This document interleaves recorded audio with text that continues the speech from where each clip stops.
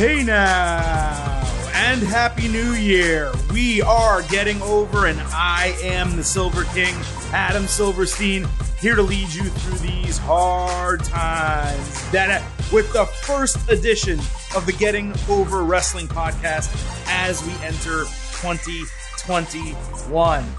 It's Tuesday, and you know what that means. We are here to talk all things WWE as we recap the latest and sometimes greatest from WWE SmackDown and Raw over the past few days. And it has been quite an interesting new year, to say the least, in terms of WWE, because look, we talk about it every week. SmackDown trending in one direction, Raw trending in another direction.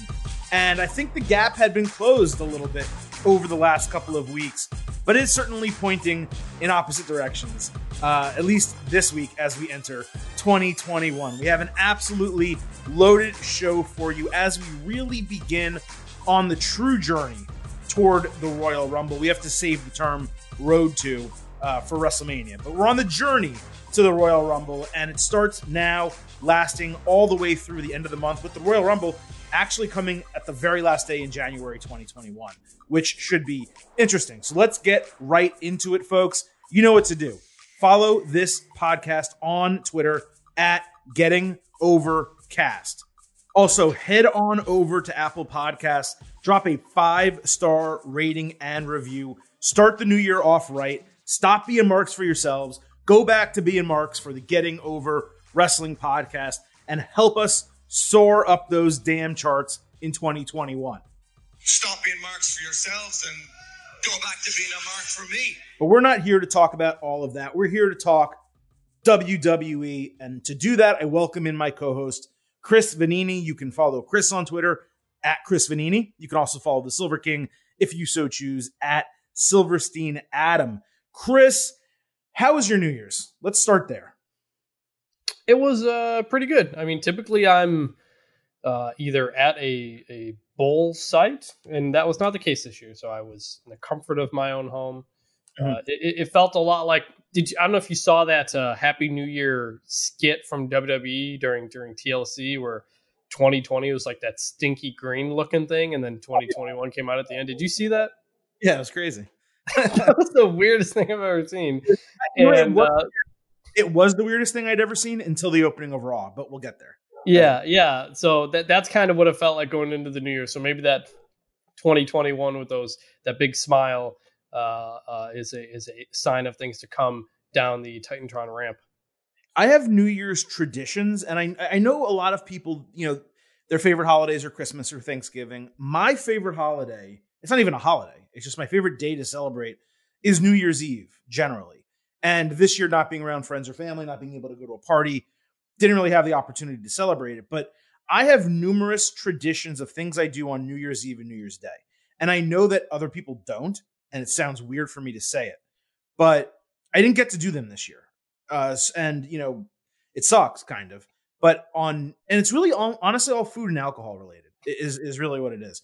On New Year's Eve for dinner, almost every year, unless I'm going out, I make king crab legs, which, they're expensive and a lot of people go out to eat them. I like making them at home. Didn't get to do that this year. On New Year's Day, every year, I eat a black and white cookie. This is stupid. And it's a good cookie. It's something that I've always done. It's a great cookie. Something I've always done. Didn't have a black and white cookie this year because I couldn't get one. So 2020 into 2021, not starting off in the way I would expect regarding that. But my other thought is, look, 2020 was such a piece of shit that maybe breaking tradition for one New Year's and New Year's Day probably isn't the worst thing. You want to know what I had New Year's Eve day to eat for the first time? Per the recommendation of this pod, I think I said. Oh, yes. We didn't talk about this. I had an Uncrustable. What are your thoughts on the Uncrustable? They were delicious. I know, shocking, right? I got the peanut butter and strawberry jam version, the one that I think you guys recommended. Yeah. And I thought you had to microwave it or something. It took me a minute to realize, I just have to let this thing sit here and thaw out. That's the worst part about the Uncrustable. Yeah, you're just sitting there waiting for it. Yeah. But it really was good. They do not sponsor the pod, but if they want to, Look, Smuckers, you can hit us up. Like you can sponsor us. I'll eat one of those on the show every single time. It's so strange to me that from someone who has eaten peanut butter and jelly for my entire life, there has not probably been a week that's gone by, or at least not 2 weeks that have gone by in my life, where I haven't had a peanut butter and jelly sandwich. And for it to actually be good, it remains shocking to me. Now, I've seen people that they don't want to wait for them to defrost, so they'll actually like throw them in the air fryer. I've heard a lot about air fryers. I do not have one, so I can't I don't have one either. I don't have one either. Yeah. Or they'll throw them in a toaster oven or something. I don't know that I'm into that or that I would go to that length, but I will say waiting 30 to 45 minutes to eat a peanut butter and jelly sandwich, it's really not ideal. My guess, I mean, look, these are made for kids, right? Like it's obvious. So my guess is it's like the parent throws it in the lunchbox. It goes to school with the kid. By the time it's lunchtime, it's thawed out and ready to eat, right? But as an adult, I gotta say, if they're on sale, I'm going to buy them. I will never, I don't think, buy them without them being on sale because I don't want them in the house. I'd rather make it fresh with like whole wheat bread and healthier peanut butter myself. But if those things are on sale, and which Publix, and I live in Florida, Publix usually has buy one get one frees and discounts, I'm gonna pick them up because they're really good. They just are. Yeah, no, good recommendation from you and the various people on Twitter who backed you up. So I did it. And I didn't remember that, but okay, that's great. We had some people on Twitter who told me to do it too. So good choice. This is definitely an Uncrustables podcast. The other thing I didn't mention about my normal food items, the one I did get to eat, I like making my own. You know, like cocktail franks where they come wrapped in something, right? Yeah. So some people use bagels, some people use whatever. I use what are those called? The crescent rolls from Pillsbury, and I cut them up into thin strips. I wrap them around the hot dog, just like you'd get if you're going to a wedding, like a cocktail hour type of reception, anything like that. I have those every New Year's Eve. That was the one tradition I was able to keep from a food perspective. Usually that's the appetizer, and then like 4 hours later, you eat the king crab legs. But regardless, I don't know why I really got into that, but Happy New Year to everyone. That was really the point. It was a Happy New Year for me. It was a Happy New Year, it seems, for you, hopefully for all of our listeners. It seemed to be a Happy New Year for WWE SmackDown. I don't think the same is true about Raw, and that's where we're going to begin this week as we enter the main event.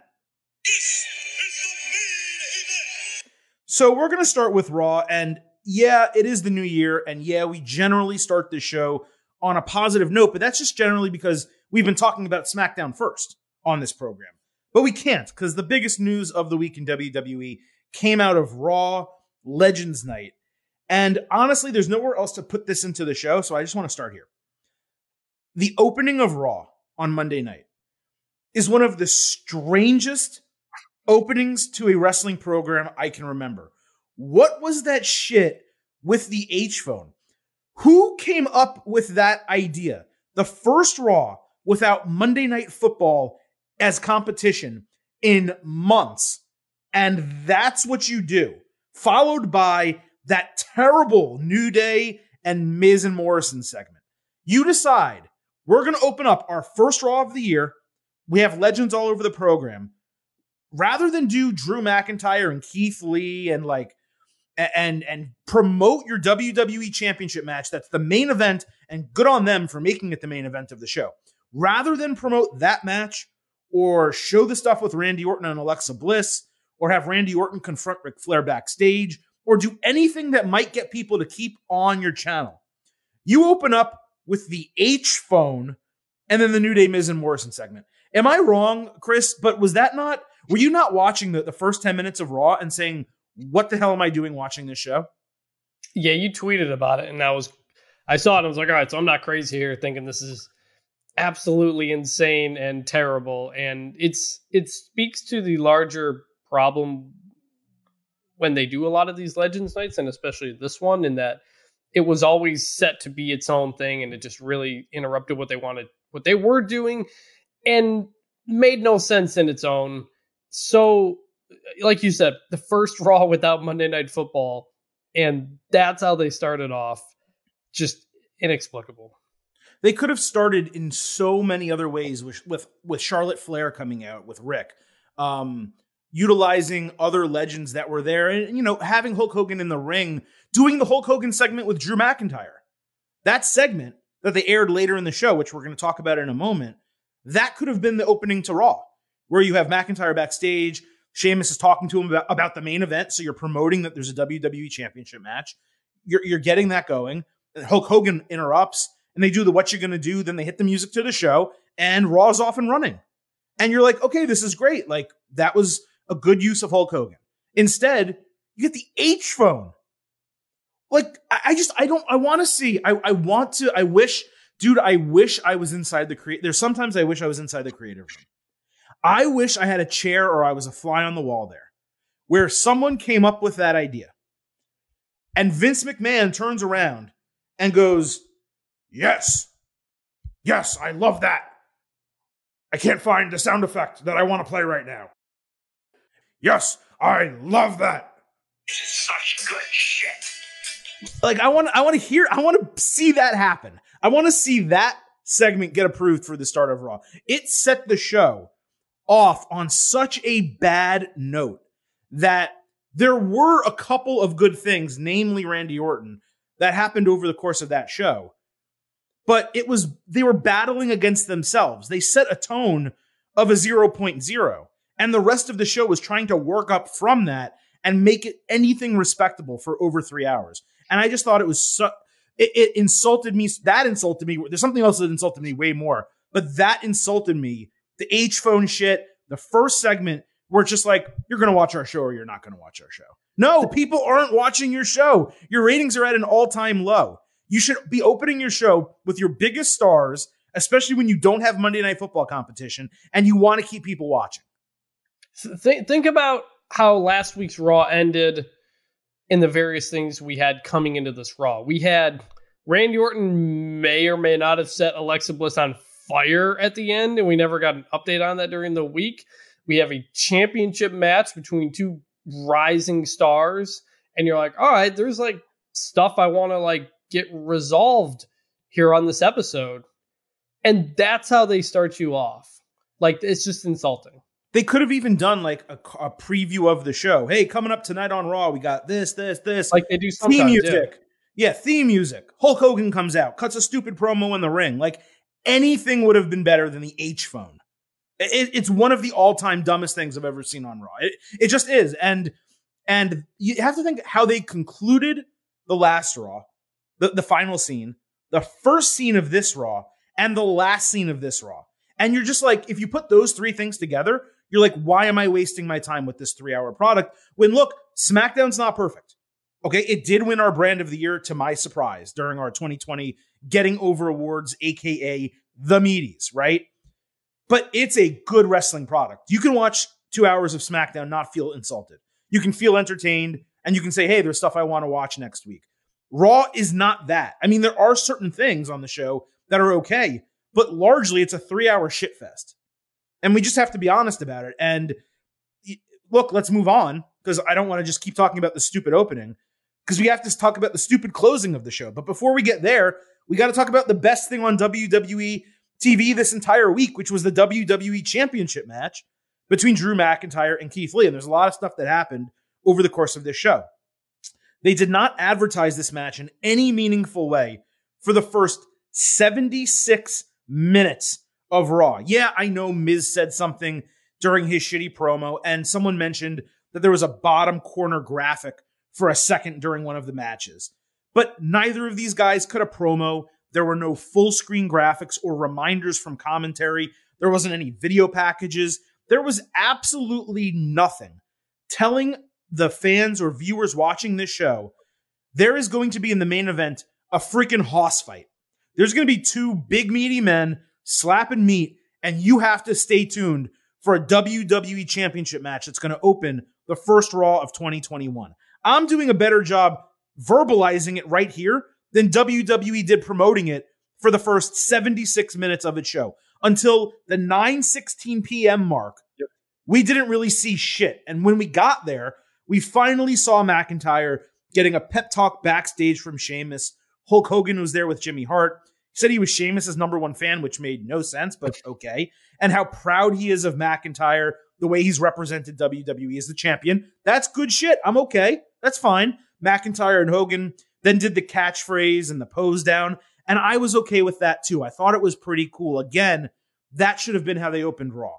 Later on, you have Riddle come up to Keith Lee, gave him a pep talk, but Lee was as cool as a cucumber entering the match. So, Chris, what they actually did to promote it with those backstage segments, I thought was fine.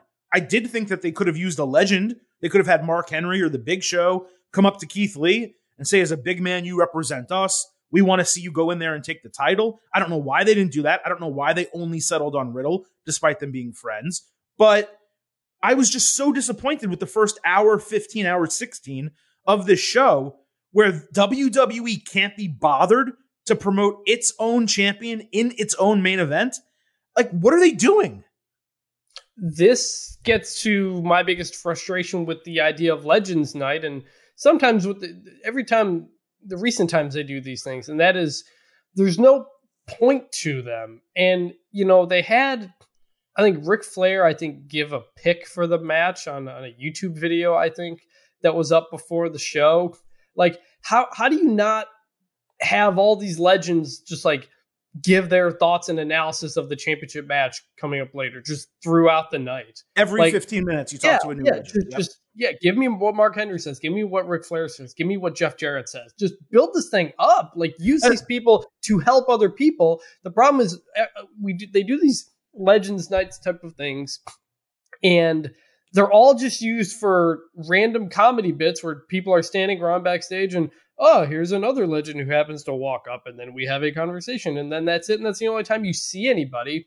They don't use the legends in a way that rarely ever pushes the story forward.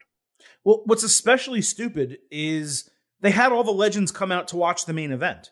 So by doing that, and if they had interviewed them backstage over the course of the entire show, you can then have someone come up and give a prediction. And then if you want them to interact with someone, like have Tori Wilson give her prediction. And then if you want Angel Garza to come interrupt her, okay, then you can continue and do a little funny side angle. That's okay. Or have Big Show do his prediction and then have Randy Orton come up and gaslight him the way he did.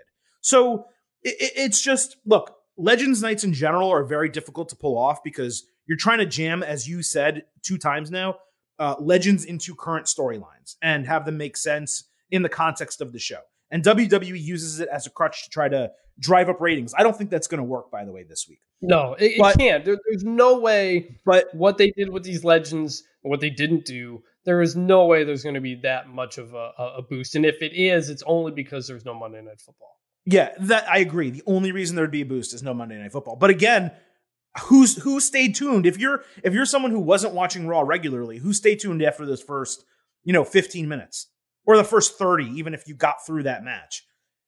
I mean, I don't know. Like, we watch every week because we watch every week. But people who don't, those casual fans, if you're turning that on and you're like, what is this? Like, what am I watching? They're not going to stay tuned. But to my point here, Legends Night is difficult as it is. Doing it during a pandemic where you can't just put them out and have a crowd cheer them makes it even more difficult, because at least you could have Tori Wilson run in to save a women's match and the crowd will pop for her and she gets to celebrate and she gets cheers. They didn't have any of that possibility. So literally the only thing they could do is have them stand around backstage. And that's really not a good use of legends. You said it. I said it. Just interview them about the main event. Yeah. Have them give their picks.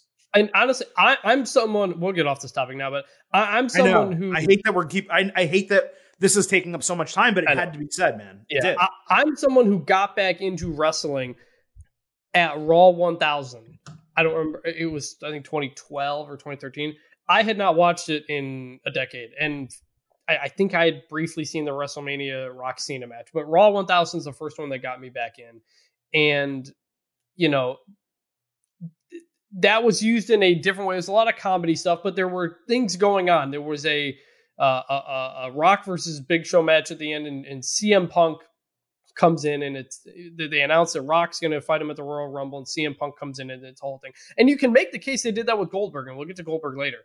But just this was a mess, and I got to say, I really, really did not like the idea of this Legends Night in general, bringing all these people, many of them old, many of them vulnerable to the coronavirus, all to Florida to do this event, even if they all get tested and everything, and then all sit next to each other on the stage, not socially distancing. Right. That just really made me uncomfortable on top of everything else that just was not good. And again, it was all for something that I really don't think it will have impacted the ratings whatsoever.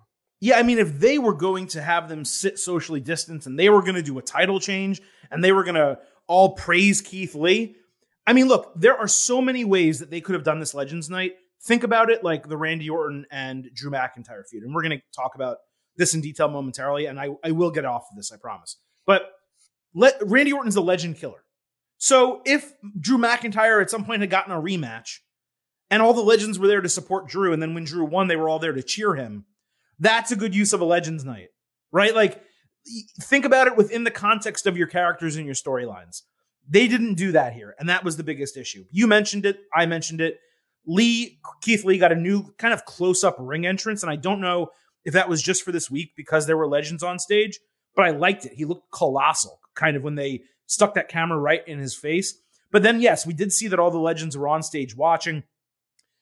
For a moment, at least, that swerved me into thinking they might actually do a title change. Yeah, me too. But I realized it was probably more just because it was a WWE title match. You felt the same way? Like, for a moment, you're like, oh shit, they might flip it here.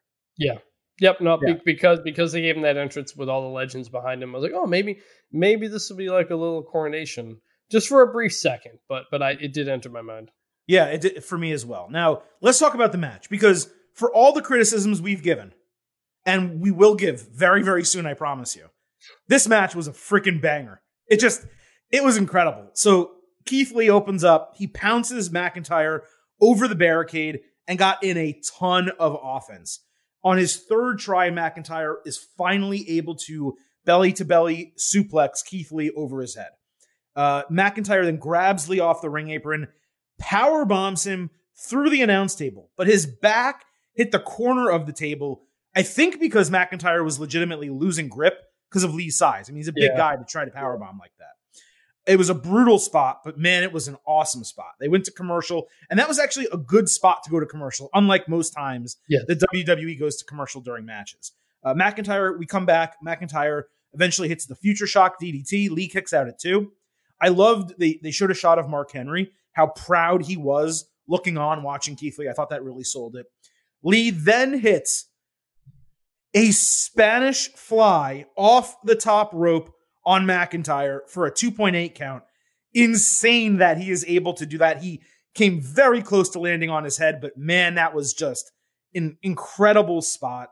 McIntyre then counters a Spirit Bomb into a Spine Buster and a Jackknife cover for a 2.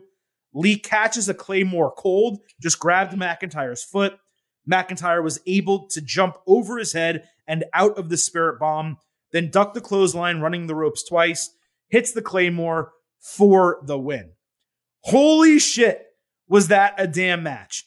McIntyre dapped up Lee. He grabbed a microphone. It was awesome, and they could have ended Raw right there. They could have ended Raw with Drew McIntyre saying a couple words to Keith Lee.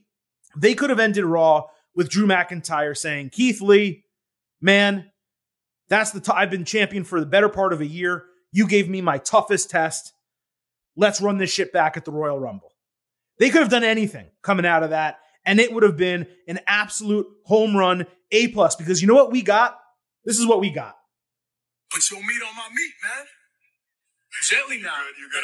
Please, gently. Hey, I'm delicate. That's not the drop I meant to hit. This is. He don't want no water. He don't want no bread. All he wants is meat. All we got was meat. And as Samoa Joe would say, reinforce the ring post. The beef's going to be flying tonight, gentlemen. Yeah, the beef flew.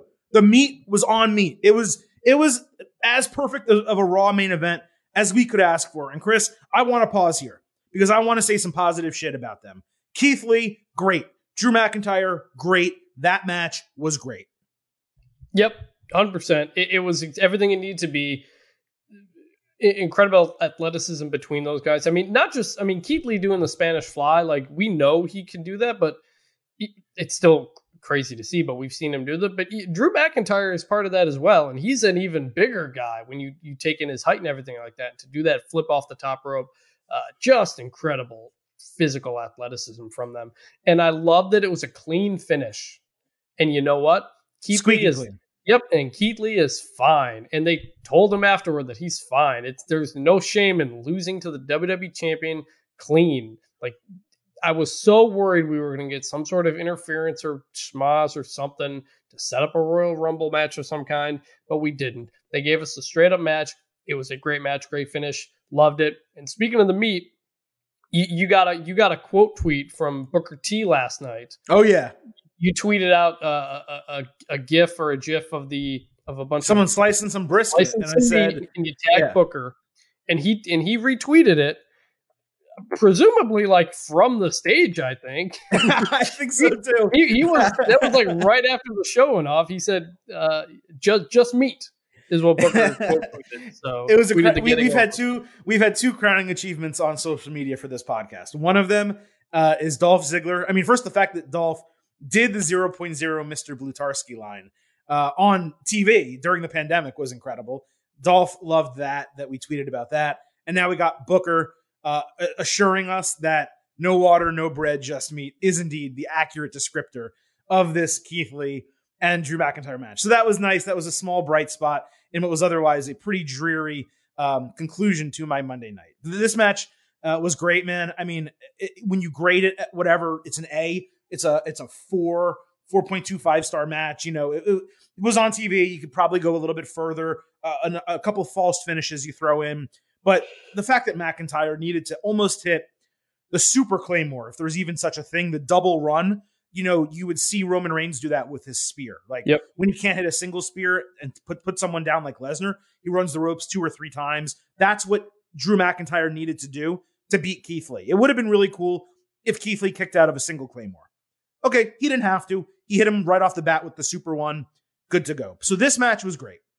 The main event is hot. McIntyre won, which we expected, but the focus is on Keith Lee because he was impressive. McIntyre is about to grab a mic, presumably me as a viewer, to put over Keith Lee as Raw is about to go off the air. And that's exactly how Raw should have ended. I'd have gone home happy. I wouldn't have cared that the other 150 minutes of the show were largely dog shit. There were some things that were okay, but it was largely garbage. But instead of letting me go home happy, Chris, what happens? Goldberg's music hits. And he cuts one of the dumbest promos that we have heard on WWE TV in quite some time. And that's including the suffering succotash and a lot of the dumb shit that Braun Strowman said over the years and some of the really bad promos they've written for women. Goldberg's promo, one of the worst, one of the dumbest I have heard on WWE TV in quite a while. He says that Drew McIntyre, lovable babyface Drew McIntyre, badass babyface, has everything it takes to be WWE champion except respect. McIntyre treats the legends like they're washed up, like he's better than all of them, and none of them can hang with him. First of all, in kayfabe and certainly in reality, that's complete and utter bullshit. At no point has McIntyre ever done or said something like that. In fact, McIntyre had a buddy-buddy moment with Hulk Hogan earlier on the same show. And a couple months ago, he was literally saved by legends after defending them during the Randy Orton feud when you had that ambulance match. They came to his aid and helped him retain the WWE Championship on a pay-per-view. So the reasoning for Goldberg even being there is faulty and silly to the viewing audience. Now, if Orton was champion and Goldberg cut this promo standing up for all the other legends, it would have made 100% complete sense. It actually would have been a pretty smart, decent piece of booking where you don't not only have Orton as champion being the legend killer and taking the title from McIntyre and being the ultimate heel, but going around gaslighting a bunch of legends on the show, and then you have Goldberg come out and challenge him for the Royal Rumble. That would have made sense. It would have been pretty smart. But Orton is not the champion. McIntyre is the champion. He's a good guy babyface who respects the legends. So it made zero sense. And it was incredibly stupid. Goldberg then said he's not demanding anything, but he's challenging McIntyre for the WWE Championship at the Royal Rumble. McIntyre grabs the mic, said he's all about respect, and has no idea where Goldberg's coming from. Yeah, that's true. We don't know either, Drew. That was a good response. We don't know either, Drew. And that fighting him would be like fighting his own dad. Yeah, it would be. Good comeback. Super accurate. Goldberg could never answer that because McIntyre is speaking what all of us are actually thinking.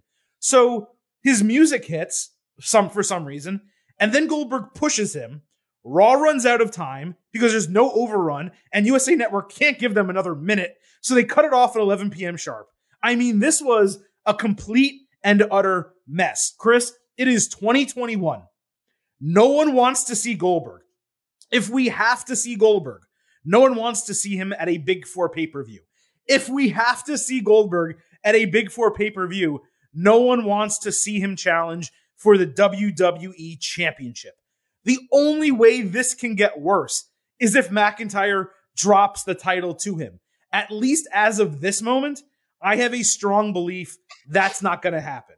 But it's the only thing keeping me semi-sane here.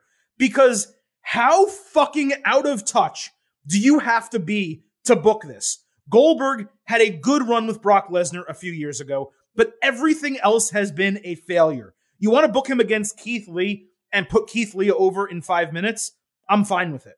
Have Lee disrespect Mark Henry on the show. Goldberg say he lost because he didn't show any respect. Have Keith Lee spirit bomb his ass, do a Royal Rumble match, and then you have Goldberg put over Keith Lee on a huge stage. That's fine. You want to book Goldberg in a tag team match with Daniel Bryan to go up against Roman Reigns and Jey Uso?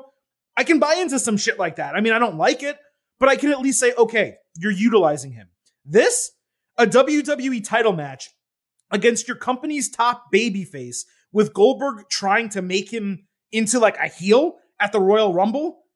What is this utter nonsense? How can they be this deaf to what their audience wants? Chris, go ahead and talk, dude. I'm steamed right now. I think I cursed on the show, non-interview for the first time ever.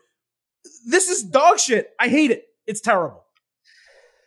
I'm torn because I still love the presence of Goldberg. The problem is I don't like pretty much anything else around it. The matches are terrible. I don't want to see another Goldberg match. The promos, he continues to struggle with promos ever since he's come back a handful of years ago. It was never his strength. You can see he kind of like closes his eyes when he's trying to remember where he was supposed to be. It's uncomfortable to watch sometimes. It's just not his bit.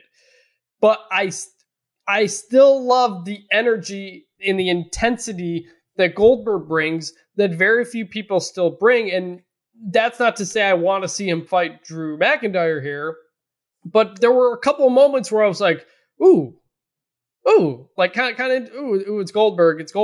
And we talked about this, I don't know if it was a week or so ago. They had that WWE Untold on the Goldberg streak, and he is really good in interviews. I don't know why they keep giving him promos that are very clearly hard for him to remember. I don't know if there's a better way to set it up, but in terms of execution, if they're going to go forward with this, which I mean they are, talk to Goldberg in an interview and then just give those, splice them together into a highlight package video. He comes off way more intense that way when he's kind of giving an interview answer as opposed to trying to say whether or not he's demanding something when he's demanding a challenge. I want to pause you. Do you think he screwed up that promo? I don't think he screwed it up. I think he almost lost track a couple times. So you think that he said what he was supposed to say about the respect stuff? I don't have the transcript in front of me. There were a couple moments where I was like, wait, where is he going? And then you don't need the transcript. He basically said that Drew McIntyre doesn't respect legends. I think that's what he was. I think he was supposed to say that. I don't care. I don't care. It's stupid. It's nonsense. But it's nonsense. I do think he was supposed to say that. That's what I'm saying. Like, but I'm not. The problem is, I'm not putting that on him. They gave him the promo. Yeah, of course. It's not. I'm not saying this is all Goldberg's fault. No. I know. I'm saying it's WWE's fault. This is Vince McMahon's bullshit. Yeah. No. Go ahead. Yeah. No. It's so. In terms of the execution, the interruption right as Drew is about to talk, that I think told me they were run out of time, and they were like, we just got to get Goldberg out there now. And so Drew was legitimately surprised that he got interrupted for this thing. And yeah, I would have loved to see them put Keith Lee over a bit more, but it almost felt a little more authentic in that sense that Drew was planning to say something and literally didn't get to say it at all. And then the shove at the end, and then the hard cut and we're out. I liked that too. That again felt more authentic of a cliffhanger, we gotta go, we're out of time finish, as opposed to Randy Orton's looking at the camera with a match and doing whatever we got last week. It was the best cliffhanger, quote unquote, finish that they've done. That is finding a tiny little for sure, but like that's the way to do it. It was like it obviously they meant for it to happen, but because it was so quick, it came off as something that maybe wasn't supposed to happen, and then it just cut out because they were out of time. Like, that's a way you do it to make it feel real in the future. There were pieces of this that I liked. Overall, yes, I hate it. Overall, yes, I don't want to see Goldberg and Drew McIntyre in a match. But no, I'm saying it here. Goldberg is not going to win unless somebody gets hurt and something can happen. It's not going to happen. We're going to get McIntyre's going to win. We're going to get McIntyre versus Brock at WrestleMania. We're going to get Daniel Bryan versus Roman at WrestleMania. I think it's going to be okay. How can you be so sure? Like, okay, so I also do not think there's any way that they have. I think they can be so not tone deaf. That's the wrong phrase. They can be so deaf to their audience wants and needs and desires to book this in the first place. I do believe that. I don't believe they can be stupid enough to have Goldberg beat Drew McIntyre for the WWE Championship. But there are so many circumstances in which that is possible, including The Miz. Including The Miz cashing in the Money in the Bank briefcase during the match where they spear and claymore each other to death. He gets in, he cashes it in this time, they ring the bell, Goldberg spears Miz, beats him for the title, and now Drew McIntyre's lost the title for a second time, and you're either going with a rematch, or you bring back Brock Lesnar and have Lesnar beat Goldberg again at WrestleMania, or some other bullshit happens. I don't know. I don't think it's going to happen. But I can't put it out of the realm of possibility. And what pains me here is WWE, due to the pandemic, has been unable to go to Saudi Arabia for the Blood Money in the Sand shows. And largely, that's helped the product. Yep. Because they aren't spending those 3 to 4 weeks of in-between booking doing garbage stuff that no one wants to see for those shows utilizing these legends. So because of that booking, whether you like it or not, on SmackDown, we largely like it. On Raw, we're largely indifferent. There's occasional things that are okay. It's largely been consistent. But now you're forcing this upon yourself. You're jamming in a convoluted booking scenario where a legend who, for some reason, every time he comes back, can get a title shot. He just walks in, I want a title match. No one else does that. Except maybe Brock Lesnar, I guess. But Lesnar isn't really, he's a part-timer. He's not a legend. Imagine if every time John Cena came back, he demanded a title shot. Like, it just, fans would go crazy. I don't know what they're thinking here. I saw someone, maybe it was Meltzer, who, man, I give less and less credit to every single week that I read his shit or hear his shit, say, well, Raw doesn't really have anyone else built up ready to take on Drew McIntyre at the Royal Rumble. Well, number one, that's their own fault. Yes. They can be built. They could have built up anyone. Literally, they could have built up Mustafa Ali. Look again, I've said this before. Look how they built up Jey Uso in a month or two for a Roman Reigns feud that we love so much. We got it another. You can put this on anybody. I've said they can build up and make anybody a star if they really want to do it. 6 months ago, they turned Dolph Ziggler back into a main eventer for a run. He got 2 matches against Drew McIntyre. They could have done it with Morrison. They could have done it with Miz without having to cash in the title. They could have just, again, like I said earlier, said, hey, that Keith Lee match was so good, we're just going to run it back at the pay-per-view. No one would have complained. A babyface recognizing the competition level provided by a challenger and saying that was so good, that was so tough, I want that again in 4 weeks, people would have gone apeshit and loved it. It would have been a great way to put Keith Lee over. We didn't even mention, I glossed over it, you barely mentioned it, that as a consequence of Goldberg's music hitting, we didn't get to bask in the glory of that Keith Lee match. We didn't get to sit there for a moment and say, holy shit, Keith Lee is a star. Keith Lee is a main eventer. Drew McIntyre put him over without losing. We didn't even get to think that or soak that in, because what happened? Keith Lee had to roll out of the ring so that Goldberg could go in and not so much steal his moment, but steal his moment. I mean, he really did. I just thought it was so terrible from a booking standpoint, from a logistical standpoint, from a storytelling standpoint, that WWE deserves this type of criticism. I mean, we're almost 40 minutes into this show, and there's a lot more for us to talk about, and we're going to get to all of it momentarily. But that's how bad this was. And that's how insulting this was to me as a wrestling fan. The only possible bright spot, Chris, and we can end on this and move forward. The only possible bright spot, and I'm really stretching here for a positive, is that if we're getting Goldberg at the Rumble, I can't see them turning around and having him challenge Roman Reigns at WrestleMania. That booking is something that not even WWE, I think, would consider doing.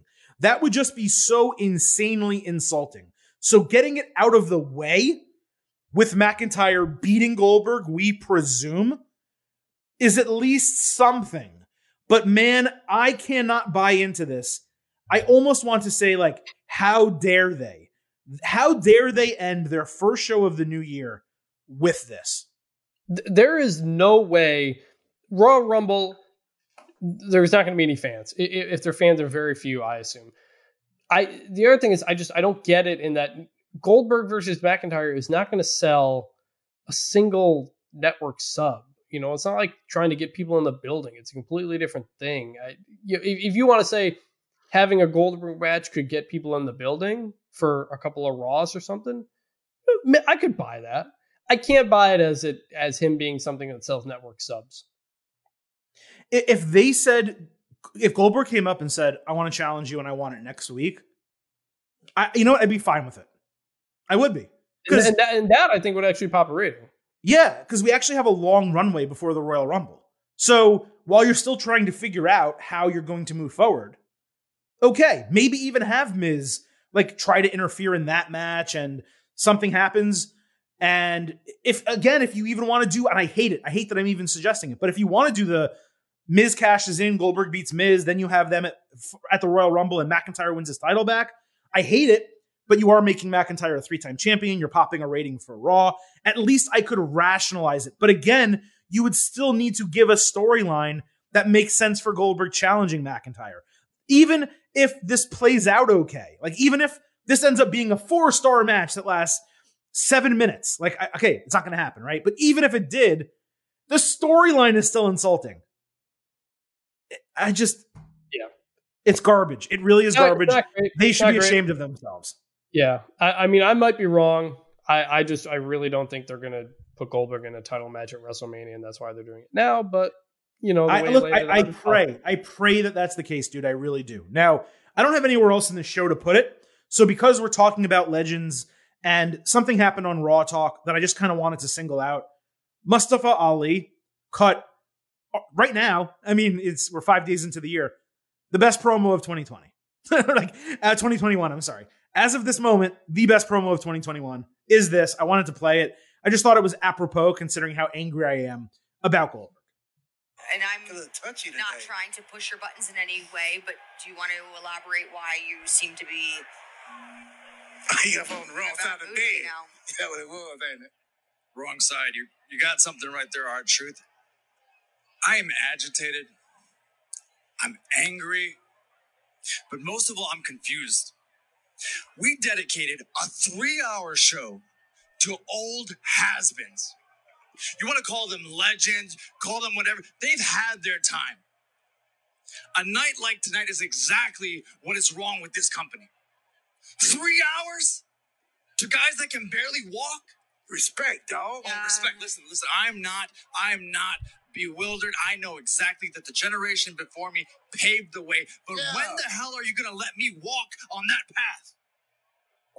Guys like Drew Gulak, Akira Tozawa, myself, all of Retribution not on the show. Why?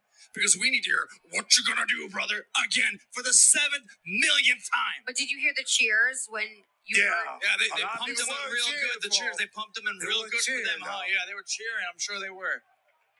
Why don't you give us a chance?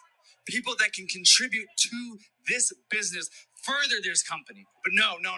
Let's push them all aside. Let's give 3 hours to people that need. They can barely walk.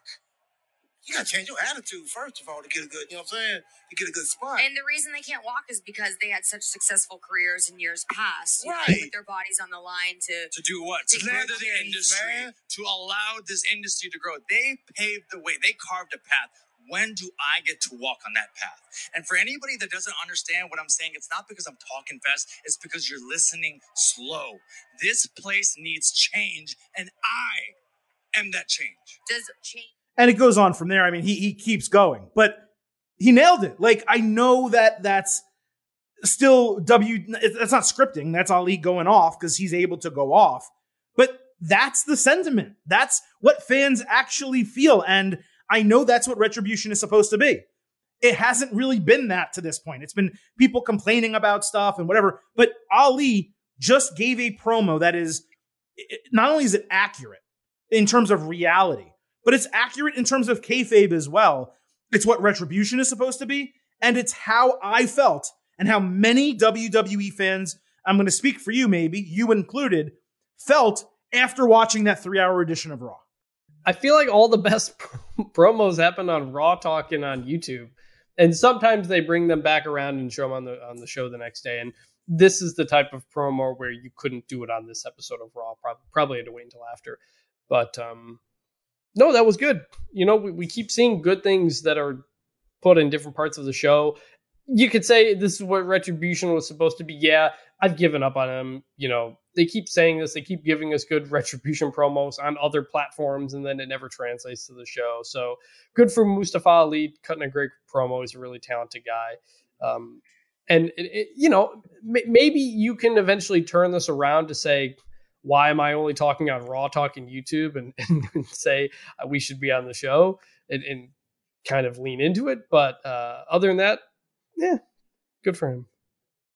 You say good for him, though. But and by the way, someone recently told me that I was condescending to you. I don't mean that. I have to ask people. You guys need to you guys need to understand. I have to press Chris and ask him questions to get to sometimes elicit further responses. That's how. Yeah, sometimes I don't.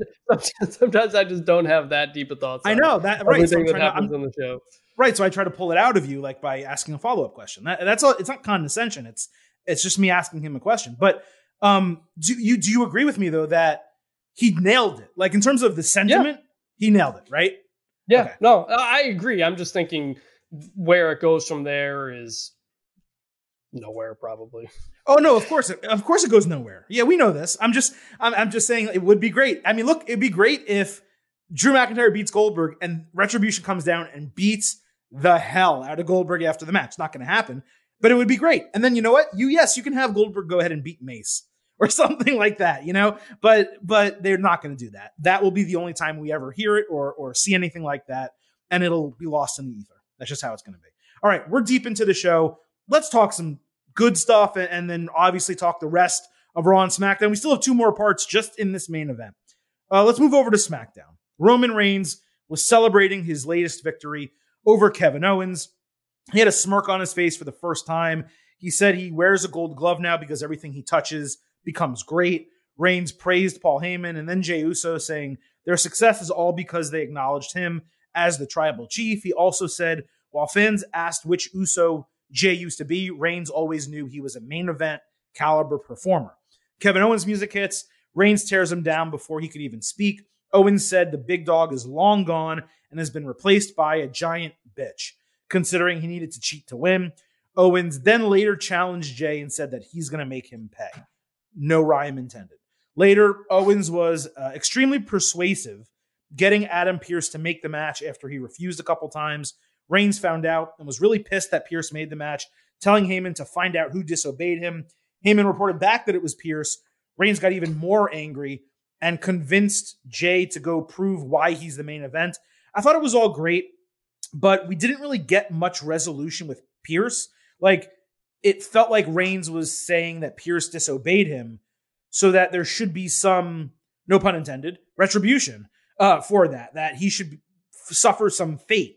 But nothing ever happened to Pearce. So why should people be scared to cross Reigns if there's no punishment? That's kind of how I felt. Yeah, I guess that's a good point. I didn't really think much of it.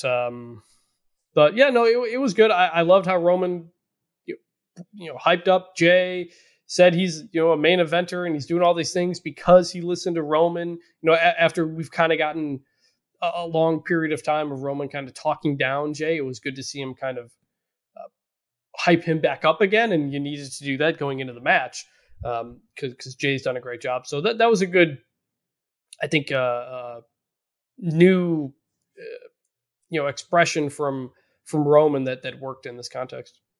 Me too. I agree. I thought it was really solid. A solid usage of Reigns on the mic, a little bit counter to what we have heard from him previously. It advanced the character, and that's exactly what you should always be doing.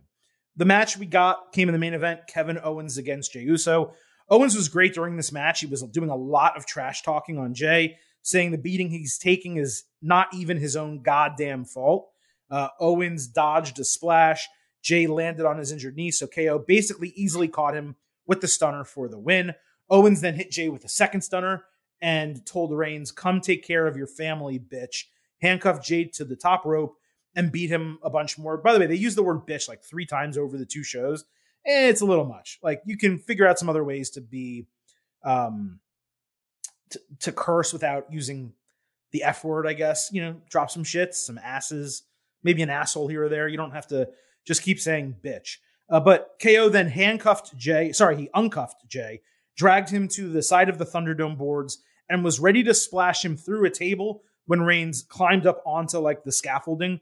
They dumped Owens back a row and then beat him to hell with a couple chairs before Reigns threw him off the Thunderdome like a whole story into the tables below. I thought this was a great and brutal. Clearly, it's leading to another match. It doesn't seem like Reigns will have another challenger for the Royal Rumble at this point. So I think we have to assume it's going to be Owens in a final stipulation match of some kind. I really hope it's not last man standing. You guys know I hate those. Ugh. But a Falls Count Anywhere, I think that would do justice for the feud. Yeah, no, it's pretty clearly going to be Roman now. We weren't sure if they do Roman again, Kevin Owens again, because he would, presumably lose.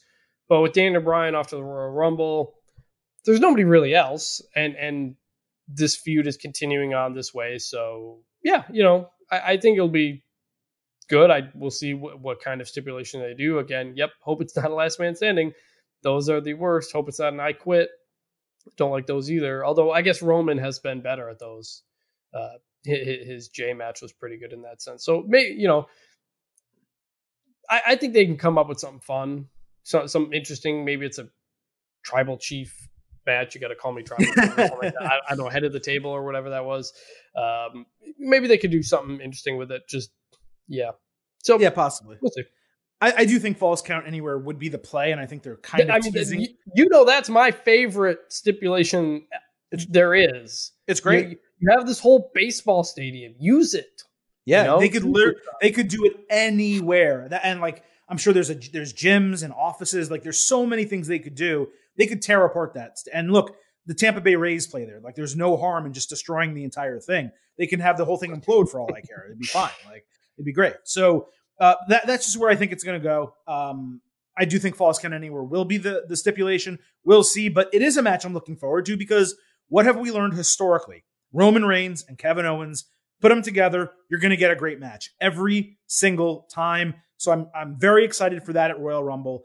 I do think the Royal Rumble match is going to main event the show, but hopefully from a singles match perspective, that ends up being the main event match, because right now it's the only one that deserves that type of spot.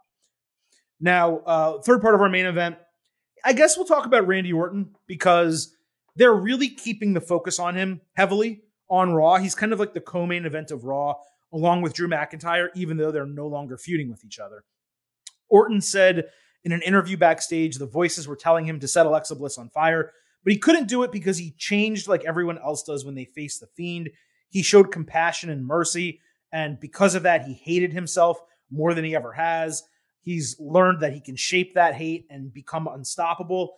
I thought that was a little convoluted, but whatever. It kind of played out over the rest of the show. He said he was going to go find some legends, which he did. He had a great interaction with Big Show backstage. He was gaslighting him, questioning his manhood. Orton then approached Mark Henry, who was giving Ricochet some advice while on one of those scooters where you have like one leg up on it when you break your leg or hurt it or something. Orton said he was entering the Royal Rumble and he owed Henry a ton of receipts for all the world's strongest slams he'd gotten over the years, but he'd give him a pass as long as he wheeled away. So he did. It was kind of strange to see big man legends like Show and Mark Henry cowering to Orton. You wouldn't really expect something like that, but it did build up Orton a little bit, so I give them credit for that.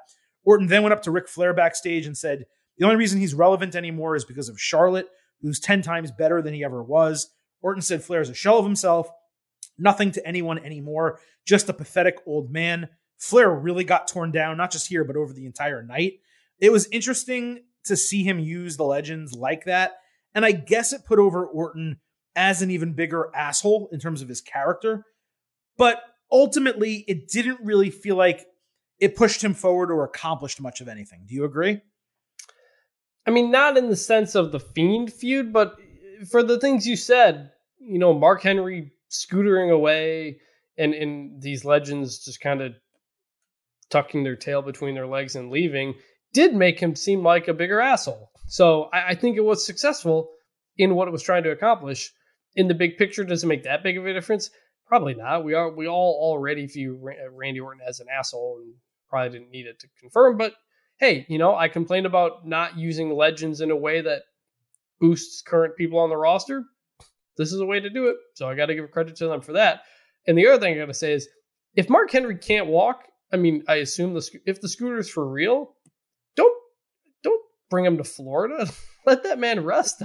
I was like, wait, what's he doing there if he can't think about all the traveling? It's a paycheck. I mean, you say what you will, but there's a couple things. One, they have legends contracts, and look, I'm with you on the COVID stuff. You know, like anyone who's listened to this podcast, in case there's any new listeners, we've been very iffy with just the use of legends we've been iffy with wrestling happening this whole time, but especially using legends on AEW, on WWE, across brands.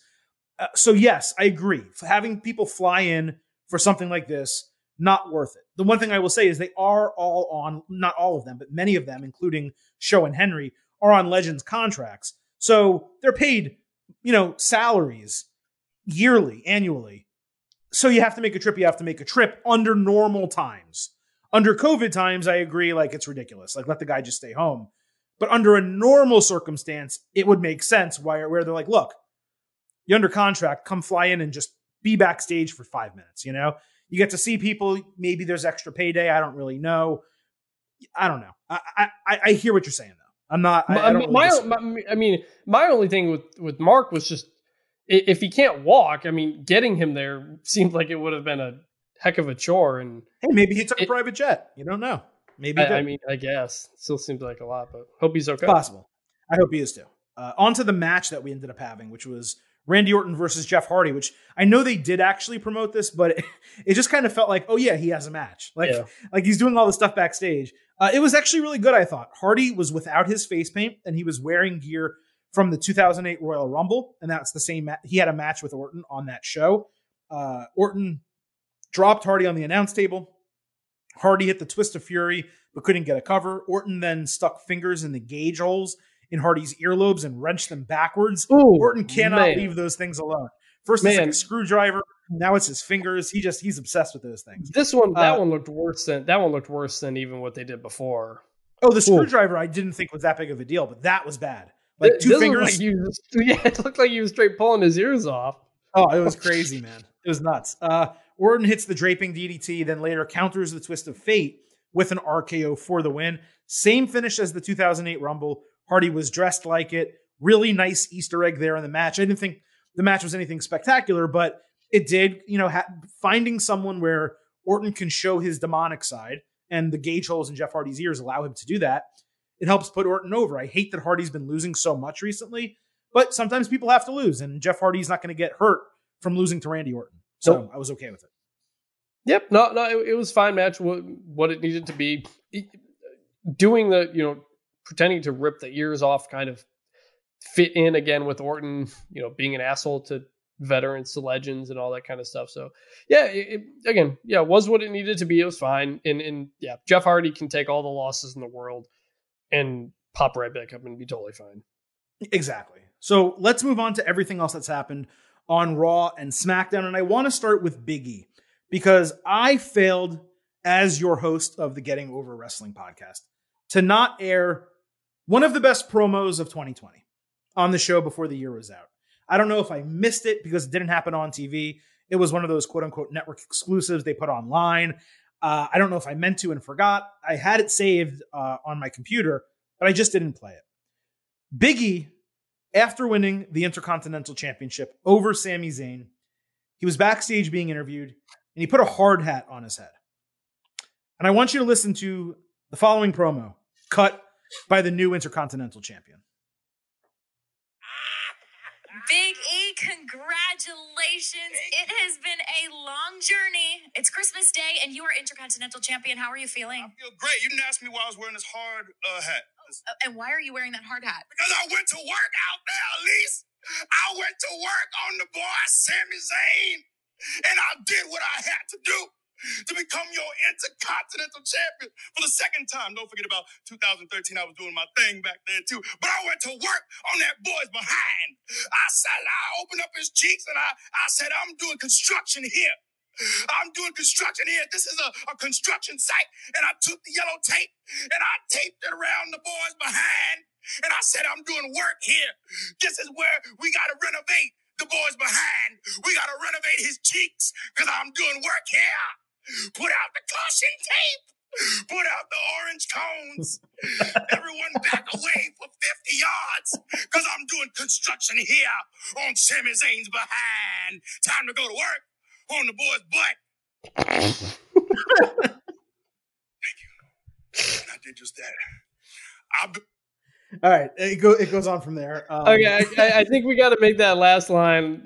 I'm doing work on that boy's butt. I don't know if that needs to be a drop or what, but that I didn't actually catch. I guess I didn't catch that promo live or something. But that it was on social media. Okay, just the best promos are on social media. Just listening to it audio wise, he really painted a scene and painted a scene that's going to kind of stick in your head for a while. It actually sucks that it kind of got cut off there. He talks about building like hotels and houses and go find it on any WWE social media channel. I think it's on the YouTube and other stuff as well. Big E is a treasure. I do think if we had a promo of the year award for 2020, that would have come in at the last minute and won. I have to say that was a promo that would make Dusty Rhodes proud. It would make the Macho Man Randy Savage proud. That is a incredible promo from Big E. He deserves all the credit in the world. And I just wanted to play that before we talk about him because he was going to be the first segment for our next segment.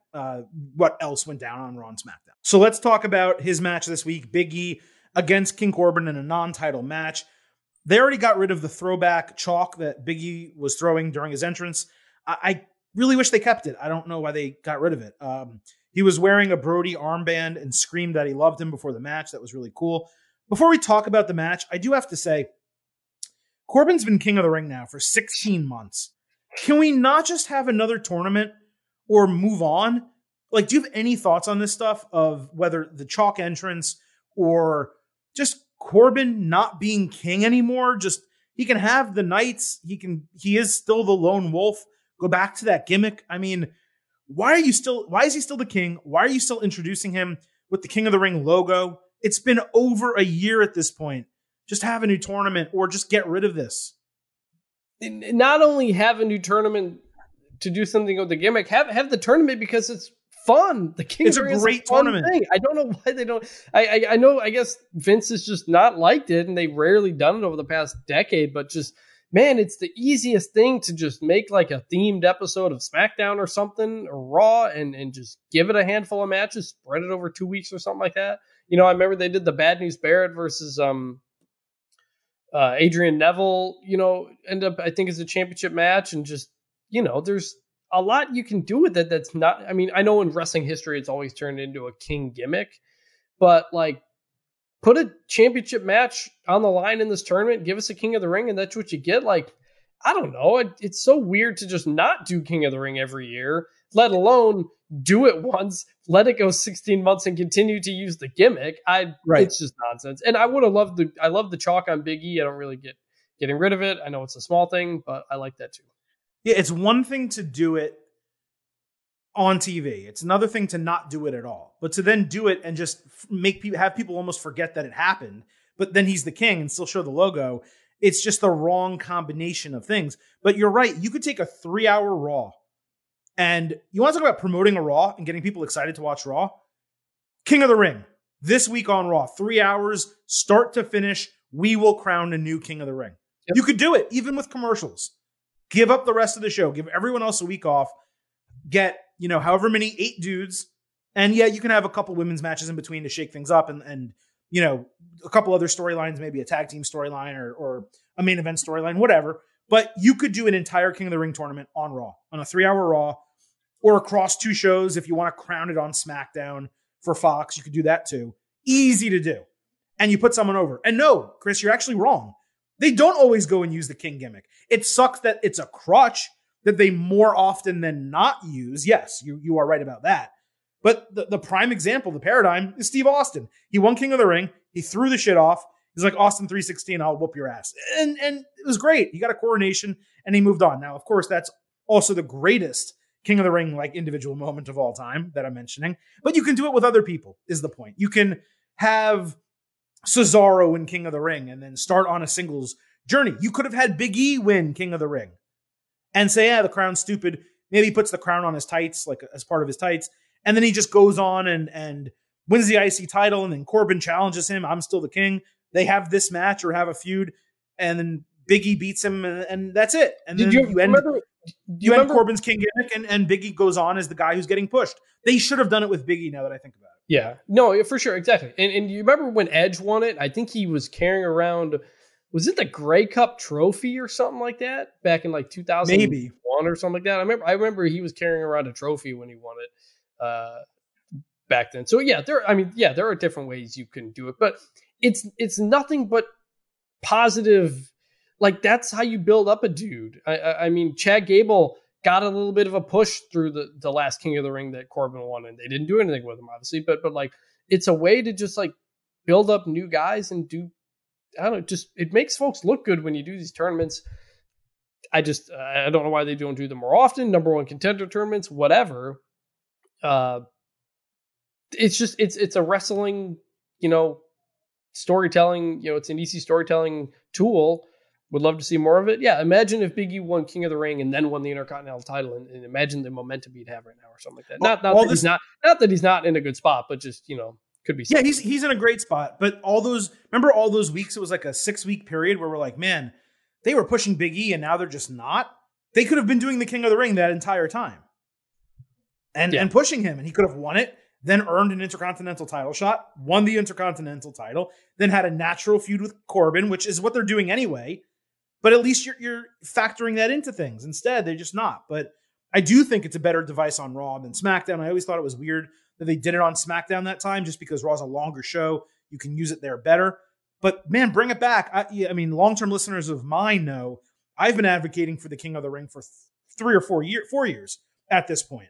They should do it every year. It should be a pay-per-view, but if it's not going to be, it should at least be a TV special or a special over a couple of weeks. But anyway, I digress. On to this match.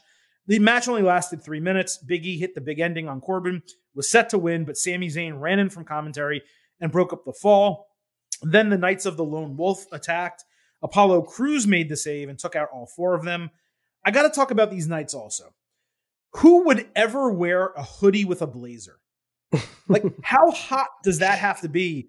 Especially like inside of an arena. It also looks really strange. But who would ever do that combination? It's very weird. I think it kind of fits the weird clothing choices that Corbin makes. I don't know. It was certainly a decision. It was a decision. Indeed. We ended up with a tag team match. Big E and Apollo Crews defeating Sami Zayn and King Corbin. Zayn, Corbin, and the Knights didn't get along, so they left basically Sami to fend for himself. Big E disappeared from the ring for like 5 minutes. I have no idea where he went. Crews hit Zayn with a spinning midair sit-down powerbomb for the win. This whole segment was just weird to me, but I am glad Crews got a win. You guys know I like him, but you have a brand new Intercontinental Champion you're trying to get over, and you don't let him get a win in either match that he's competing in, and he's the tertiary part of the entire segment. So I just thought that was strange. Big E finally got to speak afterward. He shouted out Rome, Rochester, Amanda Nolan, and the Maple Leafs, which were all references to Brody Lee. He also did a gator roll during the match and a yeah, which again, more references. He said he would do an open challenge, and Crews immediately said he would be the challenger, and they did that fake laugh at each other. So that all worked, and I loved the shout outs to Brody Lee that Big E did. It just felt pretty strange that this guy won the IC title. And yeah, I did play for you, certainly, the promo that he cut after winning it, but that didn't air on TV. So you don't even hear from this guy until well after a double segment match. I thought it was strange and pretty crappy booking. Yeah, I mean, maybe they didn't want to have Big E pin Sami again because they're going to do a match later at the Rumble or something. I don't know. The whole thing did just kind of feel disjointed with a lot of people in and out and changing matches. And considering we got Teddy Long on Monday, that was really kind of got us into a Teddy Long segment there. It did. Yeah, it really did. It probably would have been better served here, but nevertheless, I love Big E. I'm happy he's IC champion. This wasn't bad. I'm maybe making it sound like it was bad. It wasn't. I just thought it was messy, and I thought they could have tightened it up a little bit. Moving over to a similar mid-card title picture situation on Raw. Well, actually, let me say something here real quick about going back to the Big E thing, and this kind of goes back to the problem that WWE has in that every match has to be like the same storyline. You could have just had Big E just beat somebody, just some random person, just give him some wins. This is kind of the thing we said about Keith Lee not getting a ton before the Sheamus match. It's just like, it feels like every match has to be the same, involve the same people every week, and we kind of rerun these things. Throw Big E just in a match against anybody, one of the disciples or whatever you call them, and just have him win that one straight up clean in a quick match, and then you somehow transition into the tag match after that. Like, I think just give these guys some wins. These guys that you're trying to build, give them some wins week to week and do some other stuff. You make a good point. It would have been far more effective if he quickly beat one of the Knights, and then Corbin came in to attack him, because Corbin, Big E makes sense as an IC title feud. Corbin comes in, then Apollo Crews runs in, then Sami Zayn runs in, then you do the tag team match. Yeah. At least in that booking, Big E gets the victory. Yeah, exactly. Right. Like, it's just like, not that Big E's, not, Big E's in a good spot. I just think in general, a lot of these times they kind of make things too convoluted and complicated when it really just comes down to give some guys some wins. The guys who you want to look good, instead of giving them some weird situational victory, just give them wins. Just rack up some wins. Yeah, against guys who it's totally fine that they're fighting, but it's not it doesn't have to be storyline driven. You can do the storyline after the win. That's all you need to do. Yeah. But again, sticking with kind of the mid-card, moving over back to Raw, Bobby Lashley against Riddle. I thought this was one of the other bright spots on a Raw show that was not very good largely. But after all the confusion, the tag team stuff, why is he teaming with Jeff Hardy? We finally get Lashley versus Riddle. I hated that it was unadvertised, but we finally got the match. It was a non-title match. It started hot with Riddle attacking Lashley before the bell, then dumping him over the top rope with a triangle. Lashley drove Riddle headfirst into the ring post with a fireman's carry. Riddle sold like hell for Lashley the entire fight, and Lashley, even though Riddle looked good, Lashley looked great throughout this entire match. He reversed an exploder into a flatliner, but Riddle flipped out of it. Lashley then no-sold the floating bro and the final flash with a pair of kickouts at 1. He picked Riddle off the top rope, hit a Dominator for the first time in a long time. We haven't seen that move from him. Lashley put Riddle in the Hurt Lock and thought he tapped, so he released it, but the referee didn't see it. The bell never rang, so Riddle rolled him up from behind and got the win.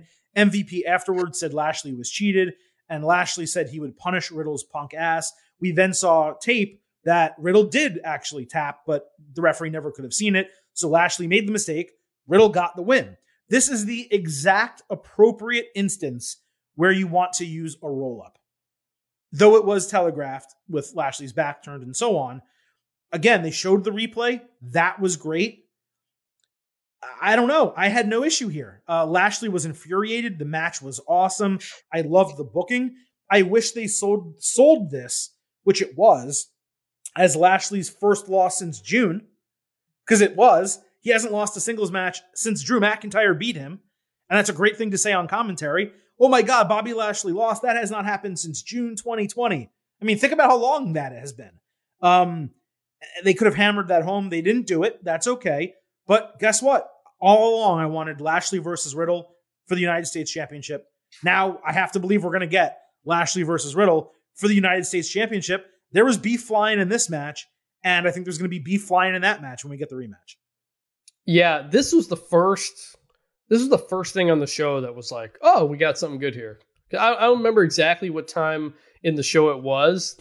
It was quite a bit in, but I remember thinking, oh, we finally got like a really good match here, and we hadn't had this yet. And I think this is something else that could have opened the show, by the way. Yeah, I'm going to let's keep an eye out for next week. I'm curious if they point out that this was Lashley's first loss since June, because in the past, when you've brought this up, that someone hadn't lost since whenever, and they didn't mention it, it's often been brought up the next week. So I don't know if somebody listens to the pod or what, but I guess we'll see if they mention it next week. I overall, in a vacuum, really like this. It worked out. It made sense. I think my bigger issue is that in the context of the show, we had the women's tag champs pinned, the men's tag champ pinned, and the U.S. champion all pinned, all kind of similar. In maybe not the final one, but they all had distraction roll-ups at some point, and I think kind of irked me with the way it played out for the rest of the show.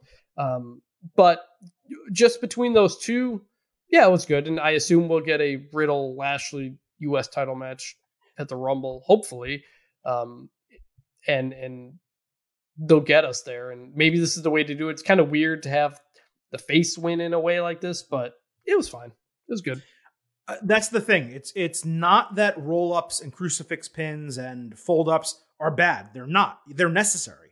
Yes. Doing 5 of them in a single show, which is what I tweeted. There were 8 matches on the show. 3 had clean finishes with like a finisher. 5 of them, there were 2 roll-ups, there were 2 crucifixes, and there was a fold-up. And you can't give me that on an 8-hour show. Give me a submission. Give me, I don't know, just give me a pinfall out of nowhere with a non-finisher. It's enough. Yeah, but exactly. In this case, in this match, it was okay. Yeah. This is the match where you earmark it and you say, this is our roll-up match of the night. Yep. That's all I'm trying to say. Exactly. All right. So moving back to SmackDown, there were a lot of women's tag team matches this week. It seems like WWE's like...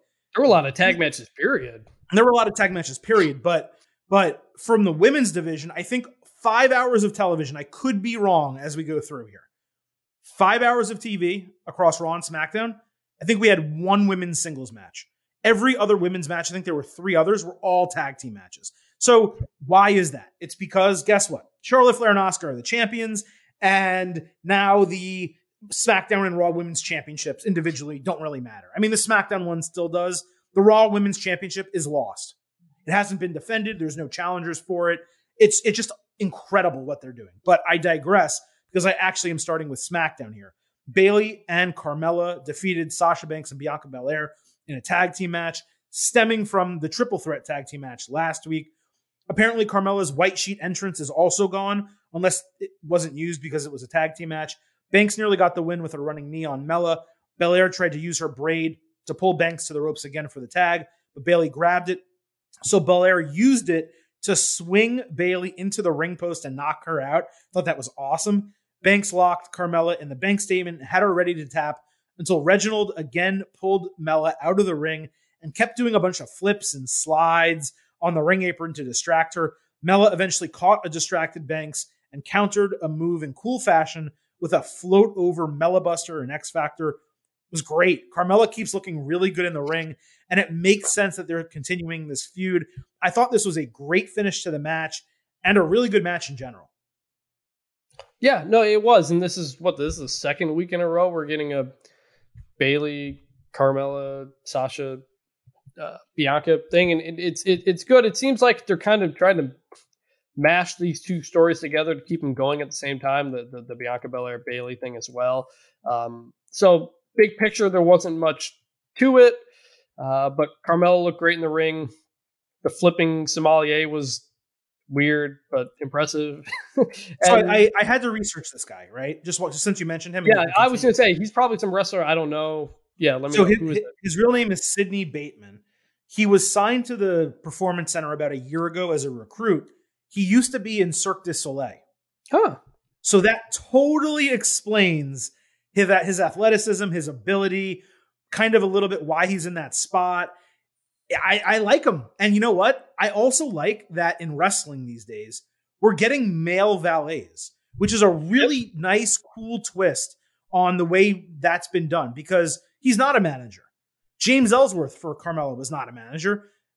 Ellsworth wasn't really even a valet, but they're both closer to valets than they were managers. And I just love the idea of this guy. Like, he's helping Carmella, building her character, and I think he's doing a great job. But that explains the athleticism and why he was doing flips and all that type of stuff. You can go ahead and continue. I just want to tell you. I bet Cirque du Soleil people are probably great pro wrestlers. That's really interesting. Sure. And yeah, I mean, Carmella she's I think been at her best when she's had other people to play off of, whether that was Enzo and Big Cass, whether that was James Ellsworth, whether that was R-Truth. So, and this one is different than the others kind of. But yeah, no, I think this all works for what they're doing. Just another, I think, a solid performance from everybody involved. It really was. I should also mention here that I opened the match thinking Bayley really needs to be further away from Sasha Banks, considering how long their feud was. But they did a really good job keeping each feud confined into itself in the match, despite all of them tagging. This is a really strong top four on SmackDown. Bayley, Carmella, Sasha Banks, and Bianca Belair. And the division grew even stronger a little bit later in the show when Sonya Deville was shown walking backstage, catching stares from everyone on the roster. She looked like $1 million. Commentary was a little bit rough explaining why she was there. They said she was reinstated. Well, she was never suspended. She quit. She was in an I Quit match, not an I Quit match, a loser leaves WWE match. So her contract was gone. So she wasn't reinstated, but I guess that's just how they're going to play it off. But look, business picks up when you see Sonya Deville. You add her to those four, and man, the SmackDown Women's division is super, super strong. Morning Woods is what Xavier calls it. It's really going to be like a top-tier women's division in WWE. You have NXT, which is number one. There's good talent on Raw. SmackDown is clearly that big number two. And I think it could threaten NXT with those five on top.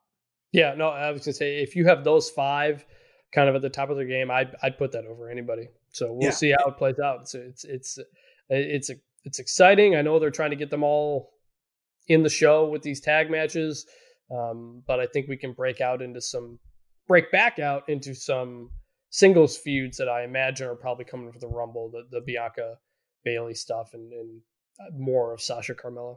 I have to believe that we're going to get Sasha Banks and Carmella again in a singles match for the SmackDown Women's title on the Royal Rumble, but everyone else involved in this should be in the Rumble match, plus Sonya Deville should be in the Rumble match. So you could argue, by the way, they should have saved her return for the Rumble, but maybe they just wanted to explain it and provide some storyline beforehand. Did you have something to say? Yeah, maybe. Yeah, could be. Okay. So again, women's tag team matches. We got another one on Raw. Asuka and Charlotte Flair in a non-title match against Peyton Royce and Lacey Evans. Flair announced for the Royal Rumble. So there's going to be, I guess, no Raw Women's Championship or Women's Tag Team Championship defended at the pay-per-view. I have to believe that's the case if she's going to be in the match. Ric Flair walked Charlotte to the ring. Lacey did his strut. Charlotte got pissed, and they started brawling at ringside. It was actually exciting, that brawl. So, of course, WWE went right to commercial. Royce and Evans also have, for me, negative chemistry. Yeah. It's just not a tag team I care about. Do you agree? Like, we hate, of course, what they've done with Peyton Royce, but them as a tag team doesn't draw any juice for me when there's other established or other tag teams that could be established. It just seems like it's totally forced. Yeah, no, I mean, I like Lacey Evans more than most people. I think she's serviceable. I liked her and Corbin for that little bit, but her and Peyton Royce just put the dang Iconics back together. It's fine. Like we're saying this every week. Billie Kay's doing a great job, figuring out what she's trying to do over on I think she's on SmackDown. Oh, and she's kicking it. Yeah, so just put them back together. It's fine. I don't know why we're still trying this. It's stupid. I'm actually going to talk about that in a second. But first, I'm going to talk about the match. Flair got the hot tag, hit a double moonsault for no fall, which I thought was weird. She tagged back in, and then they hit the code breaker natural selection combo, only for Evans to break it up. Evans then took out Asuka and crawled over to Rick on the ring apron, grabbed his tie to pull him in for a kiss. So Charlotte drop-kicked her off the ring apron. Rick tried to help Charlotte by tripping Royce, but he accidentally tripped Charlotte instead, giving Royce the opportunity to win with a crucifix. Again, another instance where a roll-up crucifix is okay. These were the two. The one we mentioned earlier with Riddle and this one. These were the two that I found acceptable on the show. Charlotte was infuriated as Lacey ran over to kiss Rick on the cheek. He knew he screwed up. You could see he was really depressed. Charlotte then went up to Rick and verbally assaulted him, telling him to stay out of her business. It's weird because she's back as a babyface, yet she's treating her father like that. Other than that strangeness, I actually liked the booking. Heels using Ric Flair's notorious horniness and attraction to women against his daughter. I thought it was a really smart piece of booking. The match was okay. I didn't think it was bad. And I liked the finish using Ric Flair in that way. But you have the Peyton Royce, Lacey Evans dynamic. And I did think it was strange. I wonder if you agree that Charlotte was such, I don't want to use the word bitch for a woman, but she was in the moment. She was so bitchy to him when it's her father, and you already did that storyline and you did it when she was a heel. So why is she doing the same thing as a face? I just thought it was a little out of character considering the way she's returned to WWE. Kind of. I mean, we haven't gotten a lot of character from her coming back, but I think this makes sense because this is largely the way we've seen her. I hope it's leading her back toward being a heel because she's clearly much better in that role. So is the idea of the end that Ric Flair thought he was going to grab Peyton Royce, but then because they flipped, he ended up grabbing Charlotte? Okay, because in the moment, I thought his horniness had overcome him, and you thought like Lacey had won him over. Yeah, like Lacey had won him over, and then Charlotte lost, and he immediately regretted it, and that's what I thought they were trying to say. What I think it was Rick becoming wise to their plan because he's the dirtiest player in the game. So I think he saw what they were doing, and he's like, well, if they're going to try to do this and distract my daughter, then I'm just going to trip her up and get her an easy win. Yeah. No, that makes sense. I just, in the moment, that's what I thought. I thought it was Rick just couldn't contain himself and then regretted it. And it was like a father apologizing to his daughter. But there was a great camera shot. They got a great camera of Charlotte sitting there with her hand on her head, frustrated, and Rick's in the background, like just distraught, and puts his head down. Tremendous camera shot. Just want to give a shout out to whoever got that. It was really well done. So I think, you said this is a good time. It works for a distraction roll up or a roll up finish. I just would have, knowing that you have the same thing happening on another match, just have Peyton Royce hit whatever her finisher is and just win it that way as opposed to a roll up. I think it would have helped Peyton Royce to actually get a finisher and pin Charlotte Flair that way as opposed to a distraction, because I don't think distractions ever help anybody. But other than that, it advanced something a little bit forward, and we'll have to see where it goes. I would almost always agree with you on that, except Charlotte just came back. If she had been there for the last 6 months and had gotten plenty of wins, then I would say that's okay. But given the circumstance, the fact, first of all, it's great that they beat Charlotte and not Asuka. So that was nice. But if you're going to do it, I was okay with it in that circumstance. Also, I don't think Peyton has really an established finisher. So no, that's what I'm saying. I would have loved to see what it is. Yeah, but I'm saying I don't even know that she has one.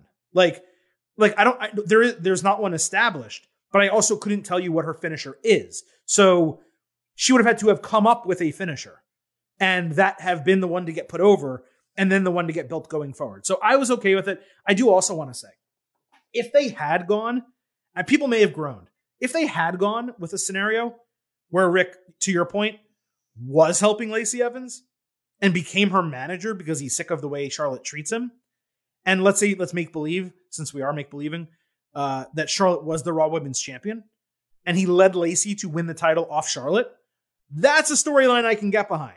Yeah. This, it was fine. It was good. It was well booked. But I just didn't think Charlotte screaming at her father again, where she's a face, she could have put her arm around him and said, Dad, we talked about this. Don't you remember a couple years ago? We had this blow up. Leave me alone. Stop interfering in my matches. Like, she could have just done something like that. And I thought it would have worked just as well. Look, maybe something happens next week and Flair's back and now it all comes into picture. But for a one-shot moment, for me, it didn't really work. A couple more things before we get out of here. Actually, a good amount. So let's keep going. Let's roll through. Street Profits had a New Year's Smoketacular. For me, this started as a huge failure. I didn't laugh. I did respect the fact that Angelo Dawkins can apparently play the drums. Who knew? That's cool. But the comedy, the insults, I just thought it was a really bad segment. However, Dolph Ziggler and Robert Roode come in. They violently attack the Profits while they were making those jokes. They forced Montez Ford to straddle the ring post and brutalized his leg with a chair a bunch of times. Roode was particularly violent. This is the first time for me that Ziggler and Roode looked like a real tag team. I like the Dirty Dogs name. They were wearing matching shirts. Ziggler and Roode then cut a great promo backstage about being provoked. They demanded a rematch. Not only do I want to see a rematch, Chris, I want to see the title change. I am totally bought into these guys as the new tag team champions. I'm all about the Dirty Dogs. Yeah, I mean, now that they have a name and they have shirts and they're going with it, you know, we talked about it before. Is that like give these guys names and singular entrances and just make them a tag team if they're going to be a tag team. And yeah, if we picked them to win the tag belts at TLC, I think it was probably. We thought there were going to be some, or it might have been on SmackDown, I think. And we keep thinking their Profits are going to lose, and they keep not losing, and they keep getting the same rematches. So yeah, I would love to see Ziggler and Roode, the Dirty Dogs, get a tag team championship out of this. It's just they keep losing so many times. At some point, you don't really believe they can do it. So maybe this next time is the time. Maybe. But I'm all in on them. I am. We talk about it all the time about WWE needing to enhance their tag team divisions, not just with attention and matches, but with teams and how few teams there are. And Ziggler and Roode, to me, always just felt thrown together. Now I feel like they're a tag team and they're being established. Yeah. And again, with all these, as we say, give them a tag team name and I'll buy into them as a tag team. If you keep calling them Ziggler and Roode, I'm not going to buy into them as a tag team. Right, like even Cesaro and Shinsuke Nakamura, it's like, think about the bar, right? Like Cesaro and Sheamus, you're like, they did a long storyline, so it made sense that they were together. But they really came together when they were the bar. Now you have Cesaro and Nakamura, and I'm fine. You know, I love Shinsuke. I love Cesaro. I wish they were competing for singles titles. But I'm fine with them as a tag team. However, let's establish them as a tag team. Let's get a name. Let's get a singular entrance music. And let's start having them win and contend for titles. Otherwise, it just feels like it's two guys thrown together for me. And that's largely what they're doing right now with many tag teams, but especially women's tag teams. Like, there's also no reason, by the way, after all this time, that Miz and Morrison don't have a tag team name. Like, this has been going on like for a decade. They should have a name. But I digress. Let's actually talk about Shinsuke Nakamura and Cesaro because they fought Daniel Bryan and Otis. Bryan was training with Otis and basically humping him. It was hysterical. Nakamura said he thought it was funny because Bryan believed he could win the Royal Rumble. That segment backstage, I was cackling laughing, dude.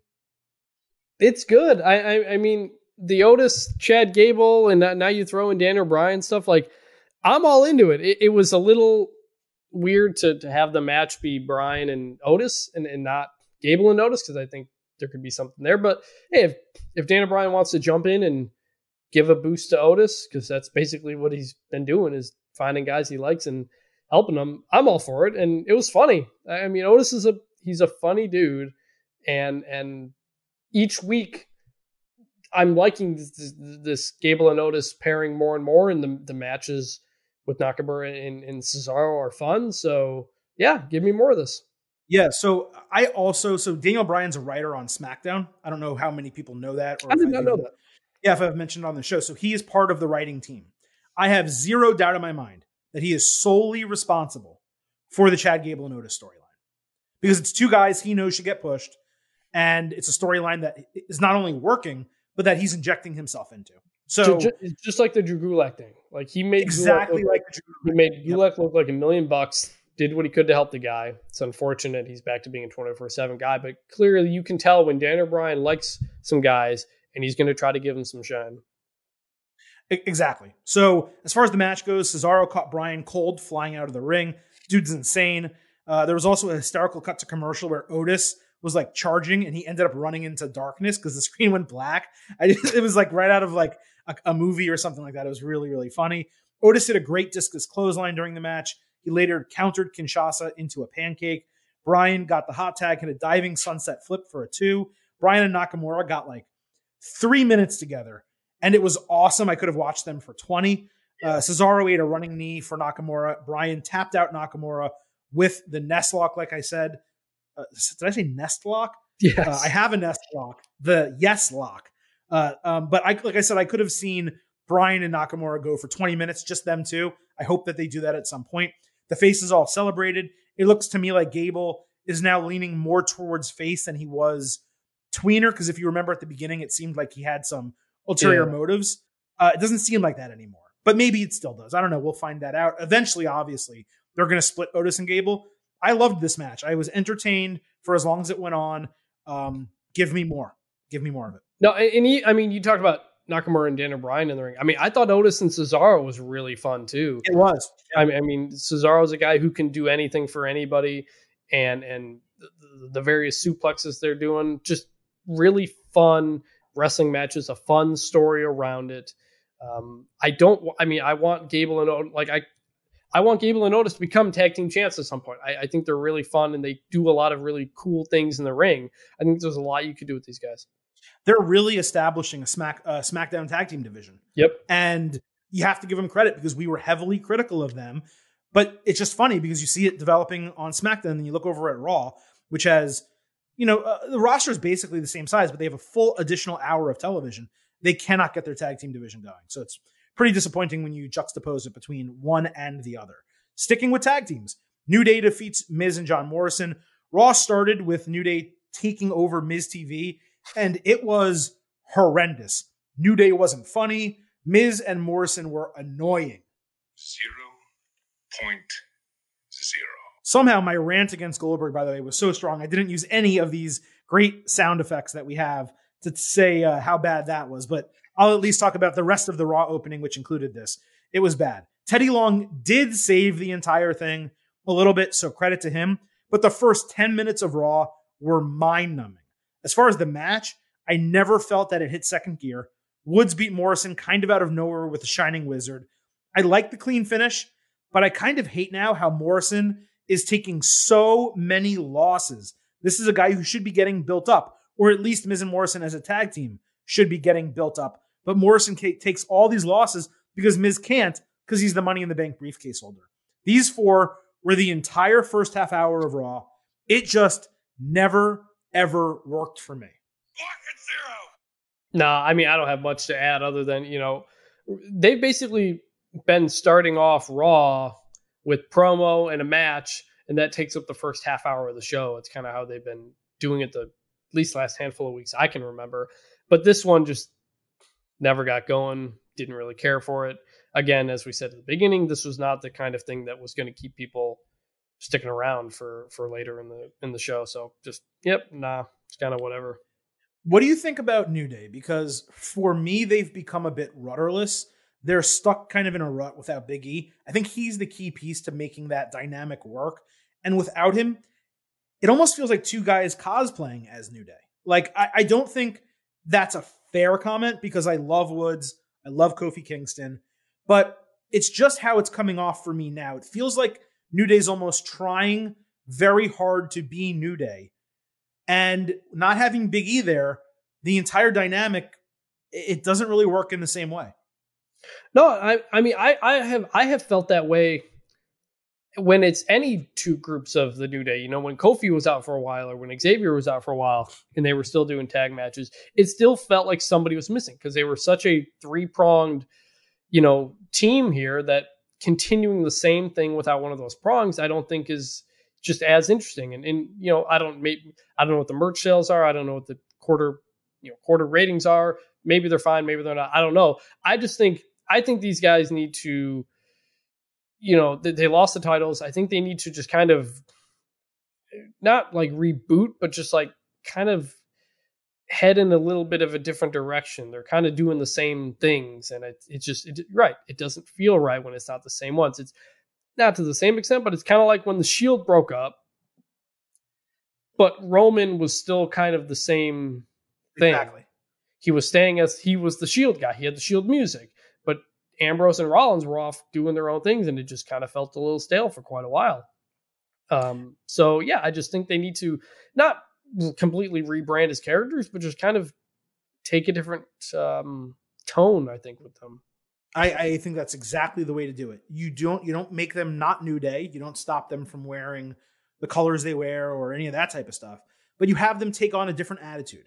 Stop being as jovial because you're missing that without Big E. Maybe become a bit more serious. Maybe even cut a promo saying, look, we came in as the champions. We lost. We're struggling here. Things aren't going our way.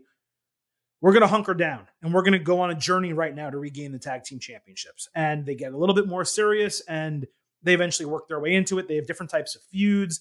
They cut different types of promos a little bit. And then, yes, one day when they're all reunited again, the New Day returns as New Day. But they can still be New Day. They just need to kind of tweak. And just like the Usos, think about the Usos. Yep, I was just gonna bring them up. The Usos, they had the face paint and they were doing, and this is different because they turned heel and then they got serious. It's very, very different. And I don't think that they're going to want to do that with New Day. But the Usos, they had the face paint. They were away for a while. They eventually came back and they lost the face paint. They started wearing black. They started talking real and you could feel that there was a difference. Yet they were the same tag team and they were just as good as they always were. I would say 50% of that is what New Day needs to do. And I don't know what exactly the gimmick is, but that's up to them to figure it out. It's up to WWE to figure it out. But right now, New Day without Big E doing the same gimmick, it doesn't work. AJ Styles defeated Elias also on Raw. So they just ran this match back from last week for no reason. Styles won clean.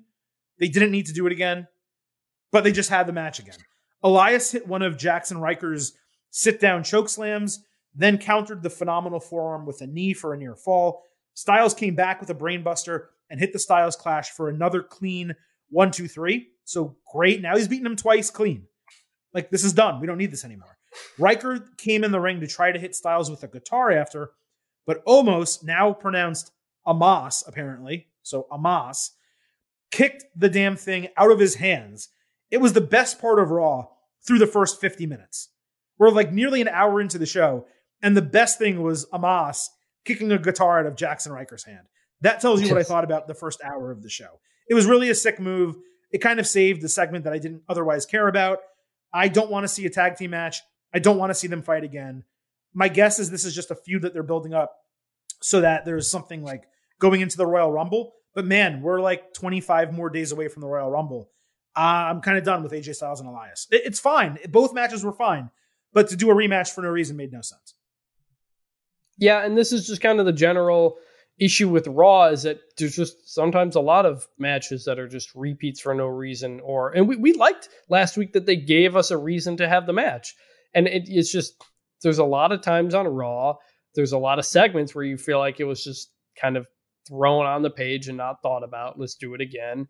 And there's nothing behind it. And it really drags down the whole of the show when you have several segments like that every week. I also like the idea of Elias working with guys who will make him a better wrestler. Like Styles in both these matches brought out the best that we've seen in Elias in the ring in all of WWE, including his time in NXT. So credit for that. And if they want to give him Riddle in the future and do the same thing, I get it. But you got to at least come up with reasons for them to keep fighting. You can't just have the match and make people think like, oh, wait, this happened last week, didn't it? And wait, Styles won clean. So why is this happening again? At least have a challenge backstage. I almost had you last week. Same thing's not going to happen again. I'm not going to be intimidated by Omos. There was a million things they could have done, but it was just lazy and it was a time filler and it was ridiculous. Yep. The only women's singles match of the entire week was Shayna Baszler against Dana Brooke. It was supposed to be against Mandy Rose. Baszler attacked Mandy Rose before the match, threw her back and forth between the barricades. So Brooke ran down and took Mandy's spot in the match. She challenged Baszler. Brooke countered the Kirifuda clutch with a folded up type of pinfall. That's the fold up I was talking about to get the 1-2-3 in like 60 seconds into the match. But Baszler never let go of the submission. So she was on her way to still tapping out Dana Brooke despite losing the match. Rose ran in, broke it up with a V-trigger. Then they hit a double flatliner on Baszler for the faces to stand tall. Nia Jax was nowhere to be found. I thought this was fine booking. I keep being pleasantly surprised more and more by Dana Brooke. I didn't love that Shayna Baszler got beaten so quickly, but she's also not newly on Raw anymore. So it feels like, look, anyone can take a win or a loss if they're not in the main event. That's what they did here. But again, I give credit to Dana Brooke. Like Carmella stepped up her game. We talked about it over the last 2 years. I think we may be seeing the very beginning of Dana Brooke like coming into her own in the ring, and credit to her for doing it. Yep. I think she's, the Mandy Dana tag team we weren't loving because Mandy had just sort of been in a tag team for a long time before, kind of like the Iconic situation. But Dana Brooke has come into it and carried their own, and they're both kind of doing the fit woman gimmick. So they work, I think, as a tag team. They're the same thing that they're going for. And yeah, I think it was kind of weird how it was set up, but it was, I guess the idea is Dana's stepping up to help Mandy, standing up for Mandy, getting the win. That continues to make them look good as that they care about each other as a tag team and that they are good as a tag team. So yeah, it was good. It's the exact opposite of the Lacey Evans Peyton Royce thing. Exactly. They like each other. They look, not that tag teams need to look the same, but they're both blonde, they're both strong, they're both pretty. So, and you had Asuka coin them the sexy muscle friends, a couple months ago. There's momentum. They're dressing alike. It makes sense seeing them together. And they seem to work well together, and they seem to like being together. So, yeah, look, Mandy Rose and even Peyton Royce, they're not such great women wrestlers right now where them being in a tag team is offensive.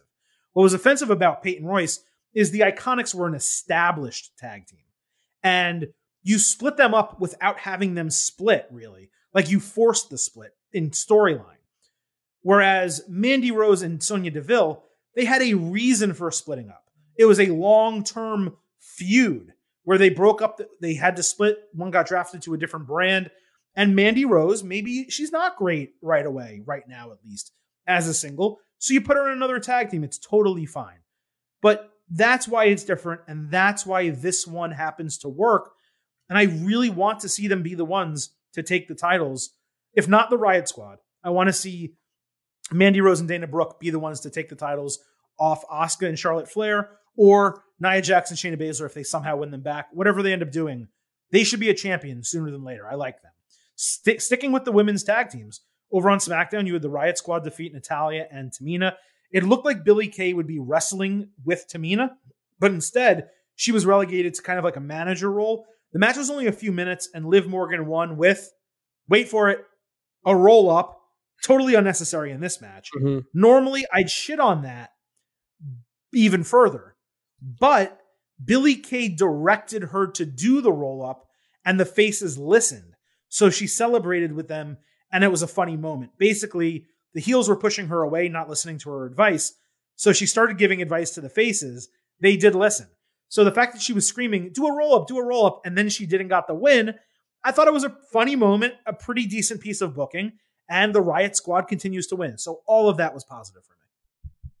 Yep, and Billie Kay was funny, and like we said, she keeps finding ways to get herself on TV. I mean, this is something that started with nothing, and she kind of turned it into a pre-show thing, and then got on to pay-per-view, and now she's getting on TV. The Riot Squad get a win. Yeah, it was just it was good, and characters are advancing and continuing to grow, and it's really fascinating to see where Billie Kay is putting herself compared to, kind of where Peyton Royce is getting put, and just kind of looking forgettable. And that's not on her. I think she's just kind of in a tough spot, and just between SmackDown and Raw, they really feel like two different shows again in terms of the opportunities that people are getting, and you feel like there's just like there's like support to go out and try something different on SmackDown and not be just kind of see if something works, and we'll try it. And I just get that sense from SmackDown, which is why SmackDown won the media, right, for Brand of the Year, TV Show of the Year. Yeah, absolutely. Yeah, yep, that's why. Now, I have to say, because you did mention it earlier, and we've talked about it plenty already on this show, but the stupidest part of breaking up the Iconics, it's actually not just that Peyton's in another tag team. The stupidest part is that Billie is basically now in this non-wrestling comedy support role. Not that she's bad at it. She's great. But she could have done that for Peyton. So they could have said, you guys can't wrestle together anymore. And Billie could have said, okay, Peyton, let's make you into Raw Women's Champion. And done this for Peyton Royce. Been that best friend, been that support. But instead, she's on a different show doing it for someone else. That is even stupider if you think about it logistically. Not logistically, from a logic standpoint. Those are two totally different things. It's even stupider from a logic standpoint than just breaking them up and having Peyton tag with someone else. That's what pissed me off. Angel Garza on New Year's Eve won the 24/7 title. Garza interacted then with Alicia Fox, Mickie James, Sergeant Slaughter, and Tatanka backstage. He failed to give Tori Wilson a rose a bit later. She directed him into a dark room where the Boogeyman was hanging out. Garza ran away. R-Truth then rolled him up for the title win, then skipped away with Tori and Nikki Cross in his arms. Then Ron Simmons came up to drop a damn. So, the 24/7 title, we try not to talk about it. I don't really care about the wins and losses. We think it's stupid. Some of this was decent altogether. Anytime you get Ron Simmons with a damn, that's good. What depresses me is you do all this stuff with Angel Garza. You and I think, have largely been in agreement. It hasn't been going anywhere. We kind of want to see him wrestle and step up and get used. And you use him in the 24/7 title picture. I mean, come on. The only interesting thing that came out of this was the reference to Cardi B on the show that got Angel Garza to walk in to see the Boogeyman. And that got to Cardi B on Twitter.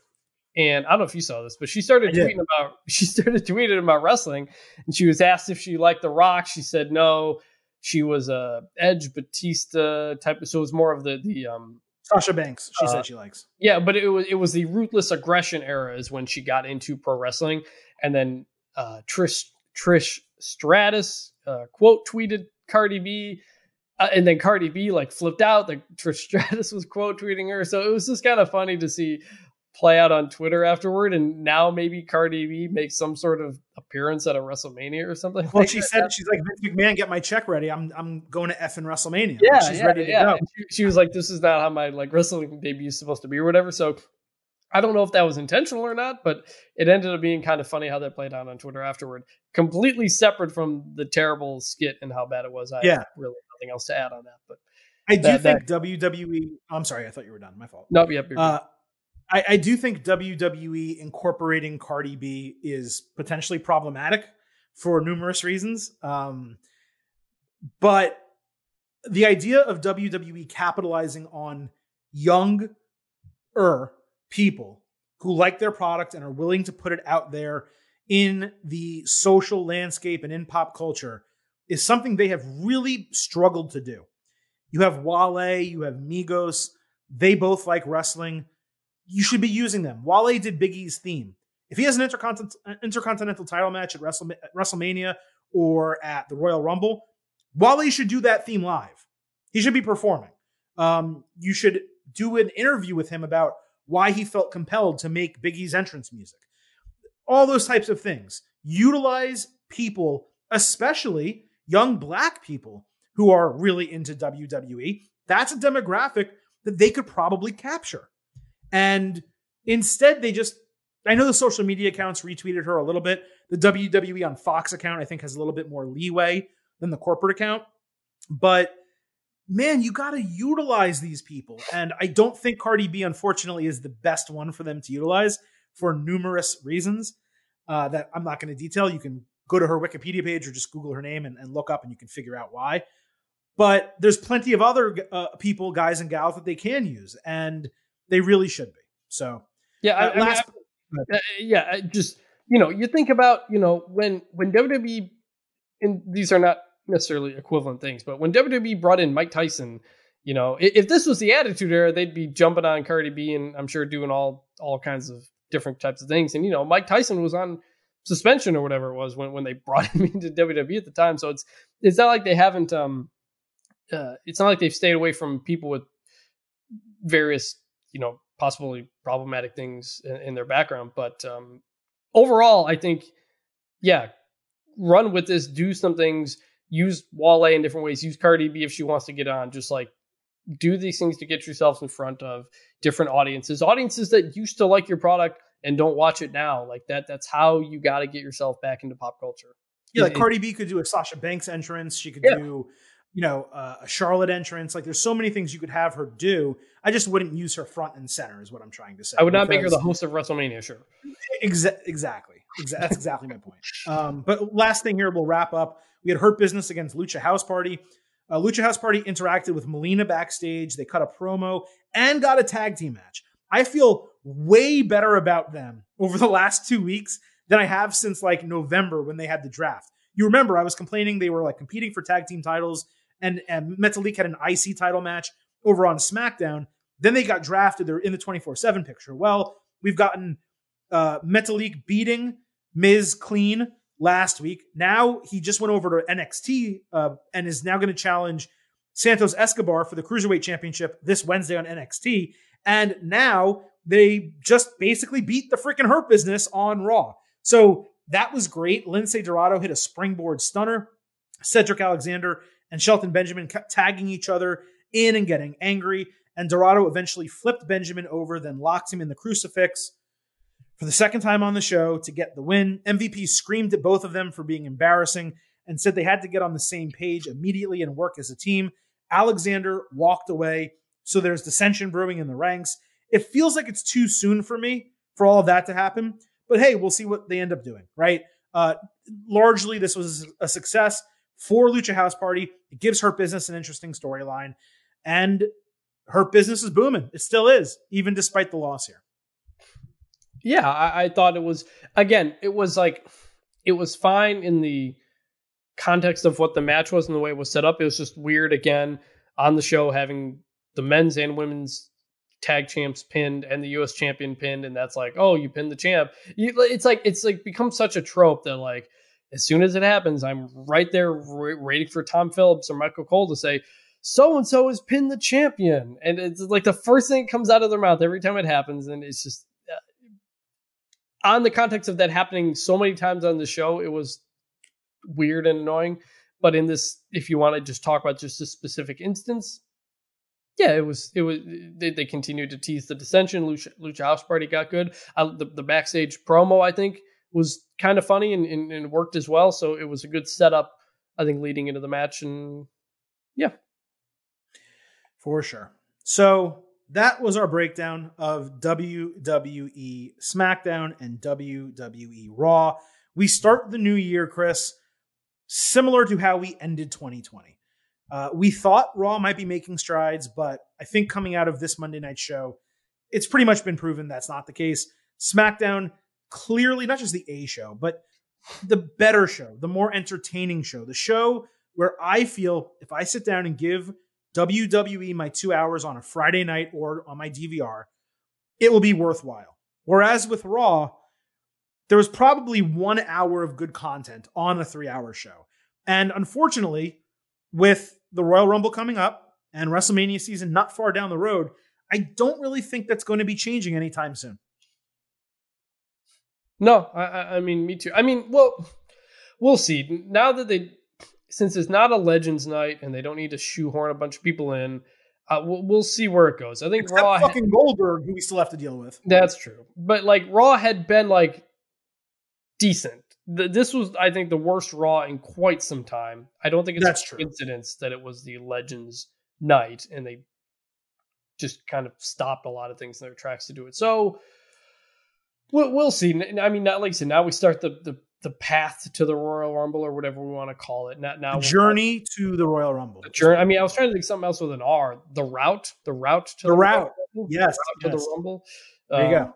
So now we'll get into, I thought they did a decent job building a couple things up the last few weeks. We built to this McIntyre Keith Lee match and they did it. Now we get onto the Rumble. And now they can focus on now these are like the feuds that are going to take us eventually kind of into WrestleMania. So there's can't be any more just kind of, dicking around or whatever. Like we gotta, now things need to shift into gear starting next week. Again, without Monday Night Football, this is the time when you need to be putting forward your best stuff. That's my concern because right now I look at it with the Goldberg stuff and it's like, well, is this a holdover to get us through the Royal Rumble? And either the winner of the Rumble or they're going to do an Elimination Chamber number 1 contender. That person's going to fight McIntyre? Or is Goldberg part of the WrestleMania plans? And is that why they're bringing him in now to do a build for the Royal Rumble? That is exactly my concern. We'll have to see how it plays out. But you're largely correct in that Raw had been mediocre to disappointing, but it hadn't really legitimately been bad in a long time. This Raw, despite the main event legitimately being great and a couple other things on it being good to okay, largely for the 3 hours was bad. From the H-phone to Goldberg. So that is how we're going to wrap up the first episode of the Getting Over Wrestling podcast for 2021. If you are a first-time listener, we're generally not this negative, but WWE brought it out of us this week. We do have a long week of wrestling ahead. On Wednesday, you are going to get a very special short episode from the Silver King reviewing NJPW Wrestle Kingdom 15. Both nights, one episode. I aim to keep it short. I have not watched any of it yet. As we tape this, I'm going to do a full binge session on Tuesday, starting now through the end of the night, so I can do that Wednesday episode for you. And then we will be back again on Thursday to break down everything that happens from NXT New Year's Evil and AEW New Year's Smash. It is going to be an incredible Wednesday night of wrestling. I am so looking forward to watching it and so looking forward to speaking with all of you about it on Thursday. So with that, the Silver King will say goodbye for Chris Vanini, of course, saying goodbye for myself. And we cannot start the year, despite this being a long episode, without someone else saying goodbye to you. Elizabeth, come on. We got something going that's really Marcy. Yeah, look at Heel Scoop right now and tell them about Macho Madness. Tell them how strong it is and tell them where we're going. Yeah, we to the Twilight Zone. Yeah, and Hulk Hogan's got no chance. Does anybody have a chance against the Macho Man Anderson? And all the greatest wrestlers, past, present, future, whatever went. People, say goodbye. Say goodbye. Okay, get out of here. That's a rough, Randy. Yeah, it is rough. Yeah, wrestling is a rough sport. And I'm the roughest one in the sport. I'm the number one wrestler in the world today. Go Hulk Hogan. I thank you, Randy Savage. And thank you all for listening. I will speak to you again on Wednesday and Thursday. Bye for now.